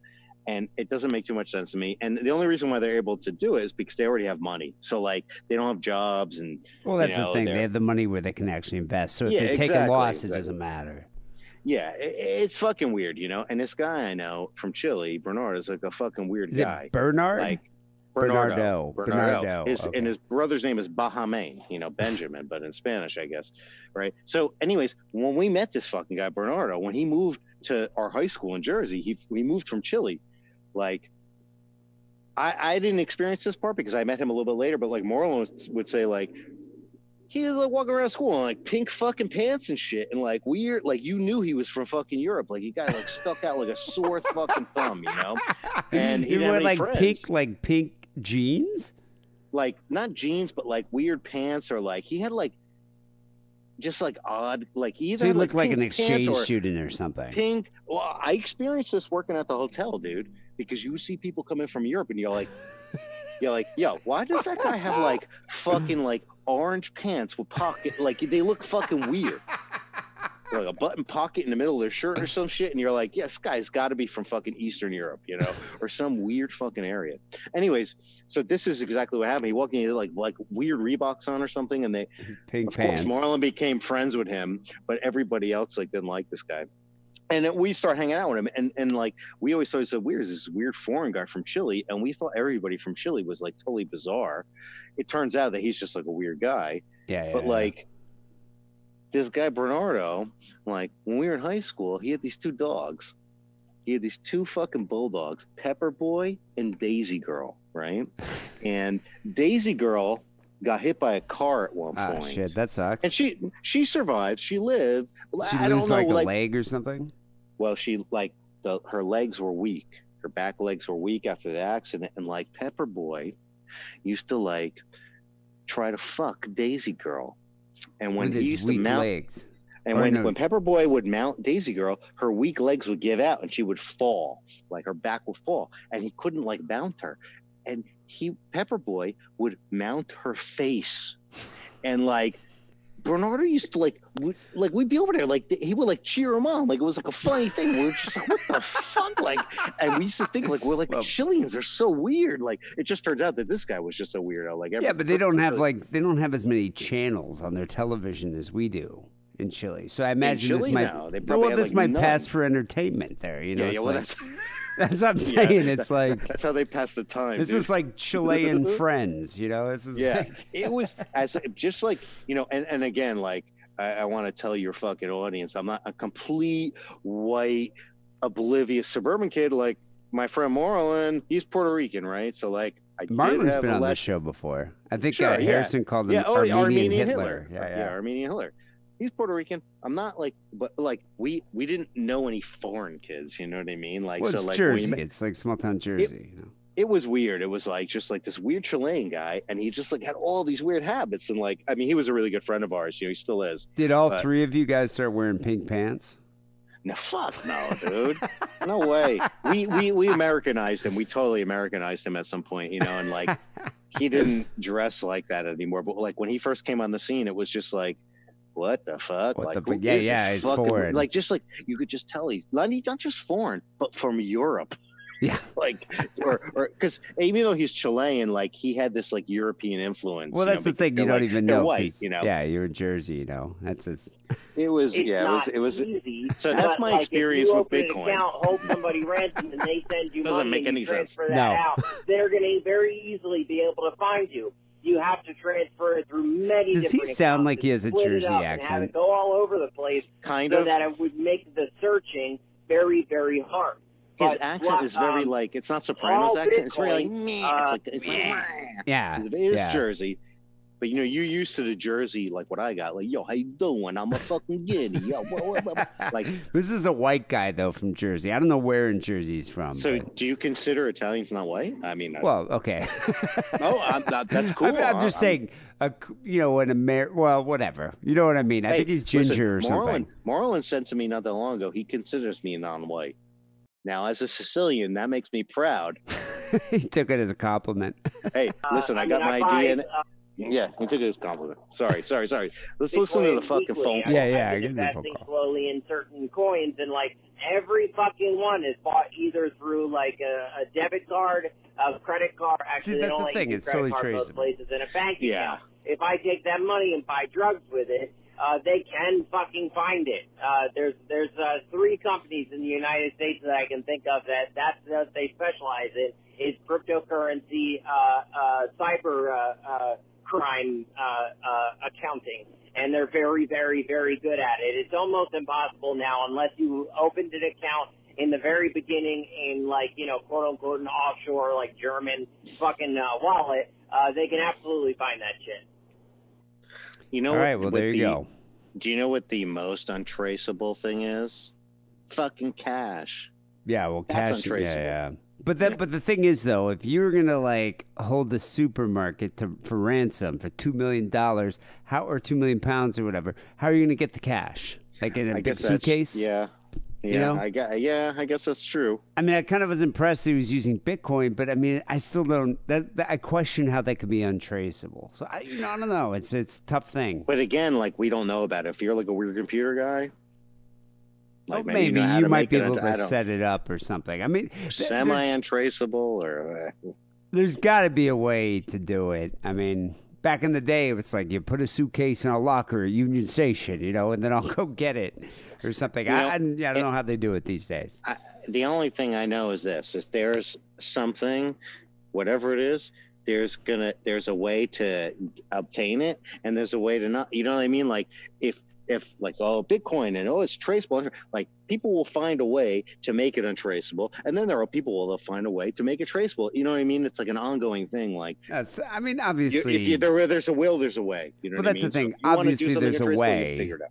Well, obviously, there's a way to like that, you know, terrorist organizations or whatever figured out a way to like deposit money in a Swiss bank account or something that's untraceable. So, I mean, I think that makes sense. The Swiss, they're like notorious for being neutral, right? So, well, but you can store your money there, and that's the thing. And there's other offshore bank accounts. With the Swiss, oh, I'm sure. Right? They all did. Yeah. Anyway, thank you, Schlitzy. Yeah, thank you, Schlitzy, for explaining Bitcoins to Rotundos. Yeah, thanks, Schlitzy. I still don't fucking understand how it works. Thanks a lot. Next call is Chris, the poly guy. This guy's poly. What does that mean, poly? Oh, he's into polygamy. He's got like multiple partners. Right. Yeah, Chris, the poly guy. I think he's from Canada, but don't quote me on that. Anyway, here he calls in about drunk driving. Hey, D and Harrison. It's Christopher, the poly guy, calling in. Just wanting to talk a little bit about drunk driving. My experience with it's a whole lot of driving, fun. I've only done it twice. That's the in thing. my life. I only did it twice. Jesus. I did it twice, like I think when I was 18. Like the first day I turned 18. Like, I did it twice last week. I haven't owned a car in like 20 years, so I haven't. Yeah, I was about done to it say. in a long I mean, the time. thing is, I believe me, I'm not a proponent of drinking and driving, but every now and then you gotta do it. I'm I'm not saying it's a good thing. However, many of us have done it. I've done it many times, and honestly, like, you're more than likely you'll be okay. It's that chance that you could do something stupid, and that's why it's illegal, right? Of course. 9 times out of 10 you'll be fine, but it depends on how drunk you are. A 20th or 21st birthday, I drove home drunk after having maybe like 3 or 4 beers. It was a fucking lightweight back then. But my next 4 experience beers, that's not even that much. Was how many beers? 4? That's not. I'm like. That's like nothing. I mean, even now, I've drinking more than 4 beers, and like I feel like I could drive a car fine. I'm like, I'm not like, oh, I'm so fucked up, I can't see straight. Yeah, it's not even that big of a deal. It's nothing. I was downtown in my city that I lived in at the time with a friend of mine. I think he's Canada. And I think he's in Canada. We were fucking wasted. Like, we were just like going from bar to bar. Like, we were doing shots at every single bar we went to and drinking pints of beer on top of that. And one bar, the last bar that we ended up at, he picked a fight with these two, just randomly picked a fight with these two native guys for whatever reason. Natives? Like they have Indians there too, right? Well, I think like I think it's it got to a point where it was yeah. They were one of them even said to me, like, dude, like, your friend's being a fucking retard. Like, I do love that when you're wasted and you're at a bar and your friend's just being a dick, and the friend of the guy who was about to kick the shit out of him is going to be like, your friend's fucking with these guys, and one of the guys is like, dude, come on. Like, come on, we're about to beat the living shit out of your friend, so you might as well just stop it. It's almost like they're giving you one last chance. Like, listen, dude, one warning really there, this? It's like, do you want to let this happen? Because we could stop it right now. I've been on both sides of that fucking. Oh yeah. Fucking situation, dude. I've been on both sides of that, man. Shit's gonna go down, and I'm like, yeah. So that's when you pull your friend out of the bar, no beef with you guys, and they're like, yeah, we have no beef with you either. I'm like, if it gets to that point, like, I'm not going to interfere at all. What, dude? You take your friend out of the bar. You remove him from the situation. Yeah. Unless your friend's being a total dick. If your friend's like sitting there spouting off racist shit to a bunch of natives, here's the thing. Okay, I'd be like, he deserves an ass kicking. So let's say, like, I'm with Marlon and Joe Kelly, right? Joe Kelly gets into some shit with some guy because he's gonna maybe, right? Now here's the thing. Like at a convenience store, like a guy in front of him in line buying beer. No, or at a falafel place or whatever. Now we're doing personal business. I can't talk about that. But it's like Joe Kelly, like, it's like he's he's getting into these fights or whatever, and it's like any of my friends, if they get into an altercation with somebody at the bar or whatever, like, I'm not going to step in unless they're getting their ass kicked. You know what I mean? Like, if Joe Kelly gets into a thing with somebody and it's a one-on-one thing, I'm going to let him play it out. I'm not going to jump in. It's his I'm not going to do it 2-on-1. Yeah. You know what I mean? Like, it's not even like, oh, well, you should, but just like, all right, man, like, I might be like, dude, try to talk him out of it, but you get into a thing, you get into a thing. But what if he's drunk? The only time I'm going to jump in as a friend, regardless of what he said, is if he's getting his ass kicked. But Then what I'm if gonna he's jump in drunk and try it's to help like him. 2 dudes that he's mouthing off to, and these 2 guys want to fight him? At that point, Well, I'd sure be you like, dude, let's just go. Yeah, you want to try to stop it. You want to try to pull it Yeah, away. yeah. You know what I mean? I Of would, course. I would step in. I wouldn't be like, I'm not going to interfere. If it's like 2 guys about to kick, I'd be like, I'd say to my friend, shut the fuck up. We're going somewhere else. Yeah, no, absolutely. Yeah. Don't. But if they're getting their ass kicked, I don't care. I'm going to stop it. Or I'm Well, gonna that's try a different I'm thing. gonna try to But help if somebody gets into a one-on-one thing, it's like I'm very much the proponent of like, all right, man, you guys want to fight them. it out? Like, you fight it out. You walk I'll into this. sit You on the started sideline, and it's like Joe Kelly could take care of himself, or Marlon, or whoever. Yeah. And even if I got into a fist fight with somebody, I wouldn't want my friends to jump in unless I started to lose. You know what I mean? Exactly. Because Then although that you look like a chump, it's like like I'll take care of it myself. I don't want you know a what I broken mean? nose. Yeah, but you don't. Yeah. Fighting he is got stupid. the living It's just dumb. fucking shit kicked out of him, like so bad that he. Dude, your buddy got the shit conscious. kicked out of him. So I ended up. We were also doing rails of coke that night. Well, no wonder your friend's mouthing off to a couple natives there. So I That'll ended up help. driving him and his green pickup truck home that night. Although, coked out and fucking wasted. let's wait this for a And second. I even went through a police roadblock without any problems. Well, that's the beauty of cocaine Yeah. when you're drunk. I can't believe it. Yeah, sure. Anyway, Cocaine sobers me up when I'm drunk. Well, that's the thing. If you're that wasted, you do a couple rails, it's like, I'm good you to wake go. up. I'm good to go Yeah. for about Yeah. maybe a half an hour. Yeah, right. And then it's going to wear off, and then it's like, I'm going to be crash drunk again. again. Yeah, it's like, Yeah. so, but that's the thing. I've been wasted, and it's like someone offers me a couple rails, it's like, I could drive home now. Because they're Yeah, you also really totally- confident, too, you know? You perk up too, yeah, and you're confident, and you're But Not if sloppy. I was this dude's friend, I'd be like, what the fuck, dude? Why'd you let that happen? Yeah. I'd be like, why didn't you just like fucking just grab me, pull me out of the bar? Yeah, no I shit. don't know. God, Jesus. All right. Last call we have here. Liz calls in. So this chick Liz was she called in a while ago and was talking about going to like dirty movie theaters in Houston, which I didn't even know they still had those there. Like, have you been to one? I guess. Well, in New York, in New York before Giuliani, But before became Giuliani, the mayor, Times Square. I remember that. we used to go up to a few places. Yeah. Did you ever for go to sure. Show World in Times Square? I don't There's a know. big We one. used to go to this place. We used to go to this place called Playpen. Was one. I It was went to like that one. it was like one of those. It was like kind of like the Lusty Lady where you go in and it's like a window comes Show up. World and you're was in the like that booth. too. With A the lot of booths, those yeah. like weird coin places, yeah. Yeah. And like, yeah, I don't. Yeah, you could just give them a little tip and they'll let you do whatever you want, pretty much. Well, she's saying put it like that she way. would go to a movie theater where they're watching a porn and there'd be a bunch of dudes like wanking Jerking behind it her. in the board. Yeah, sure. Well, It's that's a- like Pee Wee Herman. You know, he was in a movie theater, wasn't he? When same he with- was get caught jerking off. Yeah. Yeah, I mean that happens. But anyway, she was like in there with her boyfriend, and she would go over to the guys jerking off and like pull her tits out and let him jerk off on her tits. Whoa. Yeah. Wow. So anyway, she calls in part 2 about that. That's crazy, dude. Hey guys, it's Liz. I just got done listening to the latest episode where you played my call about going to the dirty movie theater, and I just wanted to kind of clarify a few things. Really, or is that like a dying thing? Yeah, movie you don't have 'Cause those. Do you have any of those in Houston, San we have Francisco? a bunch. I feel like I don't know if they do anymore. Well, probably not ones you go to. Yeah, I haven't been to one in forever. one in forever. pretty I much have no all idea. of them are connected to sex shops.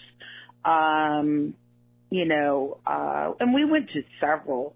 There's only one of them actually had us like sign something. I know Harrison asked or mentioned something about that. There's a place called Smoochies on I-10. Smoochies. Like a 2-story Smoochies. sex shop. Yeah, it was a fun little place. But a place we went to a whole bunch was a place called BJ's, which was really close to where we lived. It's a good And they name never for had a their sex name shop. on the Yeah, building, yeah, but yeah. if you look it up, that's what they called the place. And that place is just packed all the time. It's got a single section with these little booths where people can like jack off. Nobody ever closed the door, so you could always just kind of go in there and see people jacking off in the booth. Then you had a couples section, which were these big recliners, and they were like leather seats. Every time you felt like, God, I'm going to have to fucking burn my clothes when we get home. Yeah, like, would you sit on that fucking seat? No, you could. Well, oh, dude, I remember going into, when I first moved on Geary Street, on Geary and Polk, there was one of those places across the street, like a porno. Wait. Oh, what was the name of that place? Was that that's not the Gulch. That's the gay one right over there. No, but the one you're talking closed. about right at Geary and Polk. So I went in there. I bought porn there. There was a homeless shelter on the corner, and next to it was a porno place, and then there was a club right next to it, like a rave club. And I remember in '98, we wake up at like 7, 8 in the morning to be like a crowd of 50 people out on a fucking street coming out of that club, you know. And so, but there was like a porno place, and like there's like video booths in there, and I remember going in there, and there's just like condoms and shit, and you can't touch anything in there, dude. I wouldn't even go anywhere near that shit. Yeah, it's gross. It's disgusting. Yeah. Would you ever actually go into the Lusty Lady? I went in there with a girl once. Yeah, I went in there with the stripper girl we used to know. That like we went in there together in the booth, and we're like laughing at the strippers. Like I like wanted to fuck her. We didn't fuck, you know, of course. But yeah, it was weird. It was a little weird. It was uncomfortable. I just remember I went in there with a girl who used to work there, and we ended up like we were with her and her friend. And we were at this birthday party. We're so wasted, and we go in there in this booth, and you could put money in. The booth goes up, and the girls are just kind of like dancing around. Lusty was cool because it was like. Wasn't it like a co-op? Like all the women all own that place. Maybe. I think that's what it was, which was interesting because it's very atypical for a lot of those clubs over there. Sure, yeah. But a lot of the girls kind of look sort of like Suicide Girls, but also like not as hot as the ones at like Hustler Club or whatever. But anyway, we're sitting there and she starts like kind of going down on me. I'm looking around. I didn't want to lean up against any wall. There was like cum all over the fucking. There's like cum all over the fucking glass, and it smelled like cum, and I was just like trying to like get a blowjob at the same time, not touch anything. It was weird. Yeah, it's disgusting, dude. Yeah. That's like I knew somebody who tried to get a job at Nob Hill Theater once, dude. Oh, and man. Like that was, and like they were trying to get jobs stripping. Is that a gay place, Nob Hill Theater? Yeah, it's on Bush Street. It's like downtown, and like it's weird because it's like not in an area where there's any strip clubs. It's like in Union Square. It's sort of Union Square. Yeah. It's in Union Square. It's weird. It's a weird location. It's been there forever. And like he tried to get a job, dancing or whatever, and they're like, we can give you a job cleaning up, and oh my God, it's like no, I'm out. That was it. I wouldn't even wear a fucking I wouldn't even wear a hazmat suit doing that. It'd be fucking gross. Any of those clubs, like the Lusty Lady, it's like that place. And the other weird thing about it is when the windows go up, you can see the other perverts like jacking off. Across the way or whatever, because it's like watching you. There's like a circular or like kind of it was kind of like a dome, like an oval dome, and they're surrounded by windows. That whole place is weird. But then Larry Flynn bought it out and expanded the Hustler Club. I remember. I remember that. I was kind of bummed. That was Lemmy's favorite strip club. You know that? Really? Oh, he loved the Lusty Lady. Yeah. Weird. Interesting. When I met him, he was like, "Oh, San Francisco Lusty Lady," and I was like, "Oh yeah." That is weird, huh? Interesting. And you just couldn't see anything either except for the movie. But that was mostly because a lot of guys were getting their dick blown, and the next, you could just hear it all around you. Just is interesting. And then they had another section, which was a mix of singles and couples. Which, by the way, most of these couples, it was prostitution. Oh, of course. Just big prostitution stuff going on. We actually ran into a guy who used to check me out at the grocery store, and I'm pretty sure he was there, prostituting, sucking cock and whatnot. The other thing, too, that we have is full nude bars. If you get outside the city limits. Oh, Houston, they probably go nuts. You can go to these strip clubs. They're full nude. They're really interesting. There's a lot of illegal activity. But we used to go to those. We went to one once for my birthday, and he got me a stripper. Oh, she was really fucking hot. She had a very, very beautiful pussy. This is a keeper. But, yeah, I just wanted to kind of clarify that. But, yeah, really? Is this just not a thing anymore? I don't think they have dirty movie but really, theaters here anymore. they're just for people to at go least in and big cities. I haven't seen one in years. I don't know. So, yeah, I just wanted to call. What's the point of it with the internet? You know? Yeah, but yeah, it was a. I mean, fun. unless you're a voyeur and you like to really, jerk off in public. Guys were timid. They were scared of me, but we fucked. Anyway, take care, guys. Bye. So this chick used to she would just take her tits out while guys were jerking off. Yeah, so she told a story that she was in one of those, her boyfriend was into watching her do voyeurism type things. They went to a dirty movie theater and she heard these guys jacking off, and I don't know if her boyfriend told her to or if she just did it on her own accord. She just walked back next to this guy that was just whacking a couple rows behind him, just took her tits out and was like, do it on my tits. And then he did it. Then the guy behind him was like, I'm gonna do it. And then another guy, and she just had cum all over her tits. What the fuck? That's crazy, dude. What, you wouldn't be into a bunch of strangers nutting on your girlfriend in a dirty movie theater? No, but if I was one of the strangers, I'd be into it. That's what you want. It's crazy. That must have been those guys' what dream. You're watching a porn. Yeah, well, it reminds me of the teacher that rapes a young boy who's 13, and it's oh yeah, guy was the kid was already dreaming of his teacher wanting to fuck him, and then the teacher does it. You know, it's where did this come from? Where did this come from?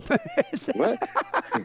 Me? Where did it come from? Me? What do you mean? I'm just saying this is a weird analogy. Oh yeah, no. It's the analogy is this: you're doing something, and you there's this fantasy that you wish would come true. You had. It's you're jerking off, and you're just in the middle of jerking off. Some hot girl comes in your room, is I'll take care of the rest of that, and you're okay.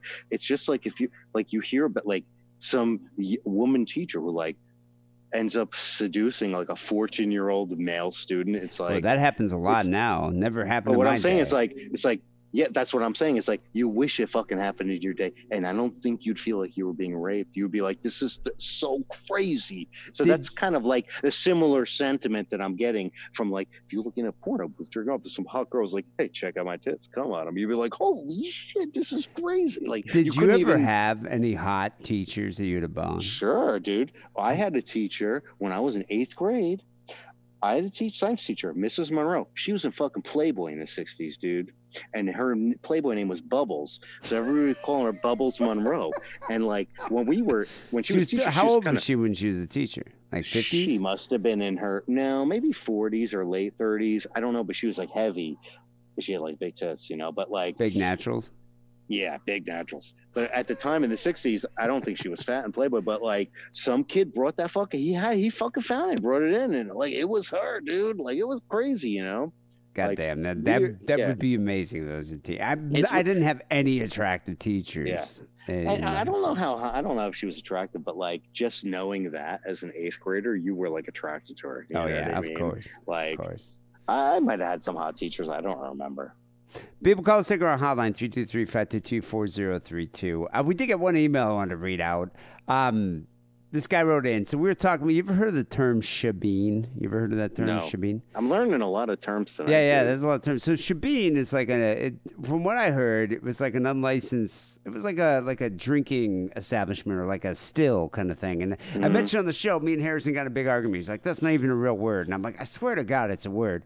Turns out this guy writes in here, Mike. He says, "Hey D, you were correct. Shebeen. It's called shebeen in Gaelic. Was an unlicensed drinking establishment." Oh, is it Gaelic? Yeah, which moved around I guess they still have them. There's still plenty around Belfast. It's an unlicensed drinking establishment. Yeah, almost like a pop-up drinking, almost a pop-up bar. Almost like a speakeasy or something. But shebeen is a term. I knew it.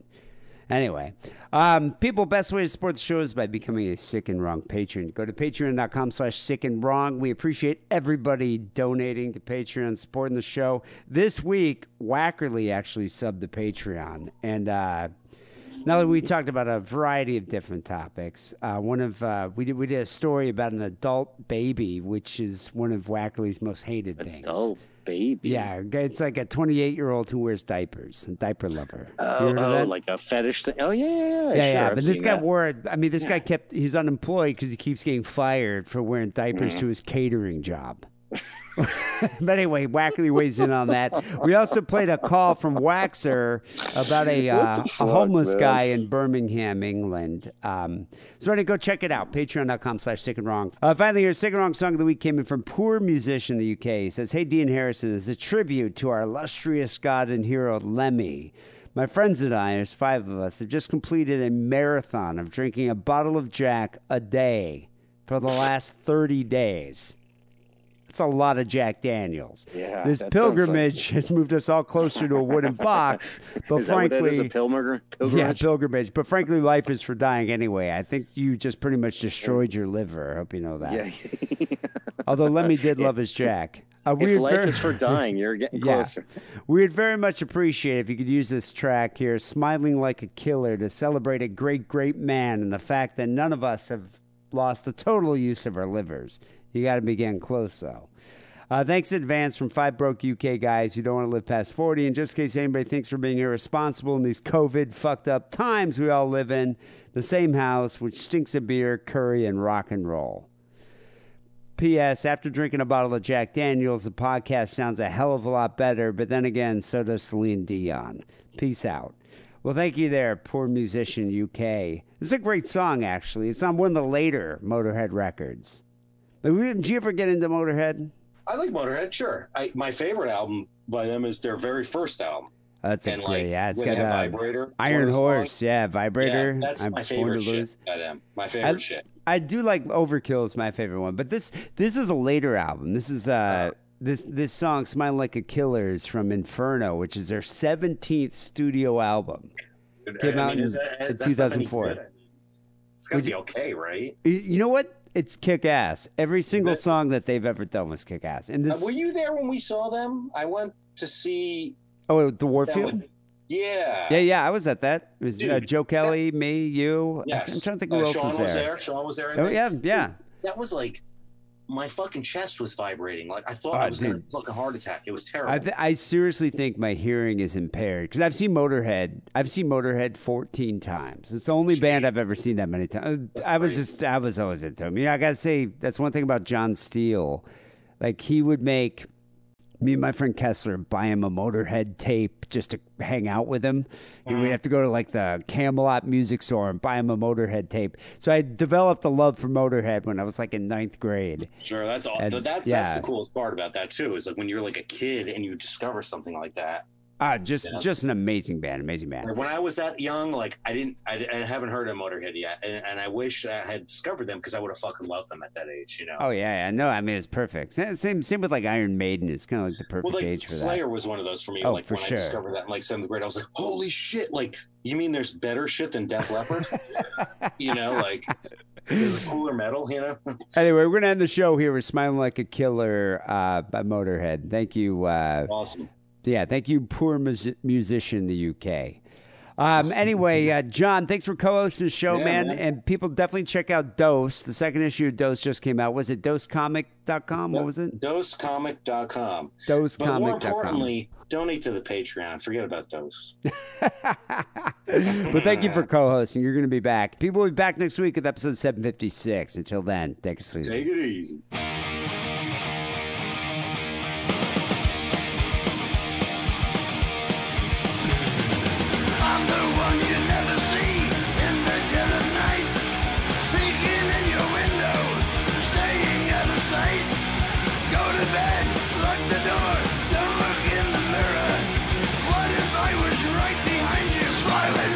Killer, I'm the knocking at your door when you're all alone. I'm the scratching zombie claw in your twilight zone. Cut your throat, catch your breath, blood run like a river. Last thing you see before you're dead, smiling like a killer. Killers in the house, killers in the yard. Smile, smile, smile. Killers, they're so hard. Smiling at your kids. Smiling at your mom, smiling at your pets. They know where you come from. They know where you come from. I'm the razor at your throat in your fever dreams. I'm the one to get your goat. Nothing's what it seems. Freeze your smile so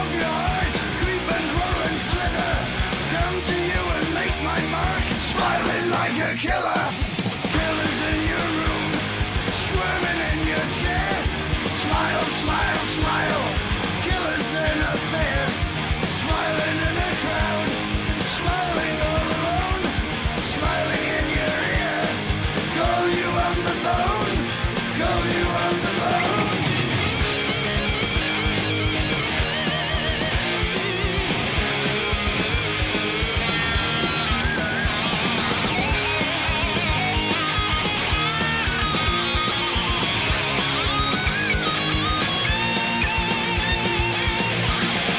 I'm the creepy homeless guy hanging around your school. I'm the one to make you gone, low and base and cruel. In the evening we can dance, Piggy in the middle. I will show you true romance, smiling like a killer. Killers in the mist, killers in the fog. Smile, smile, smile. They might eat your dog. Smiling here and now, smiling all the time. Smiling in your dreams. A smile just like mine. A smile just like mine. A smile just like mine.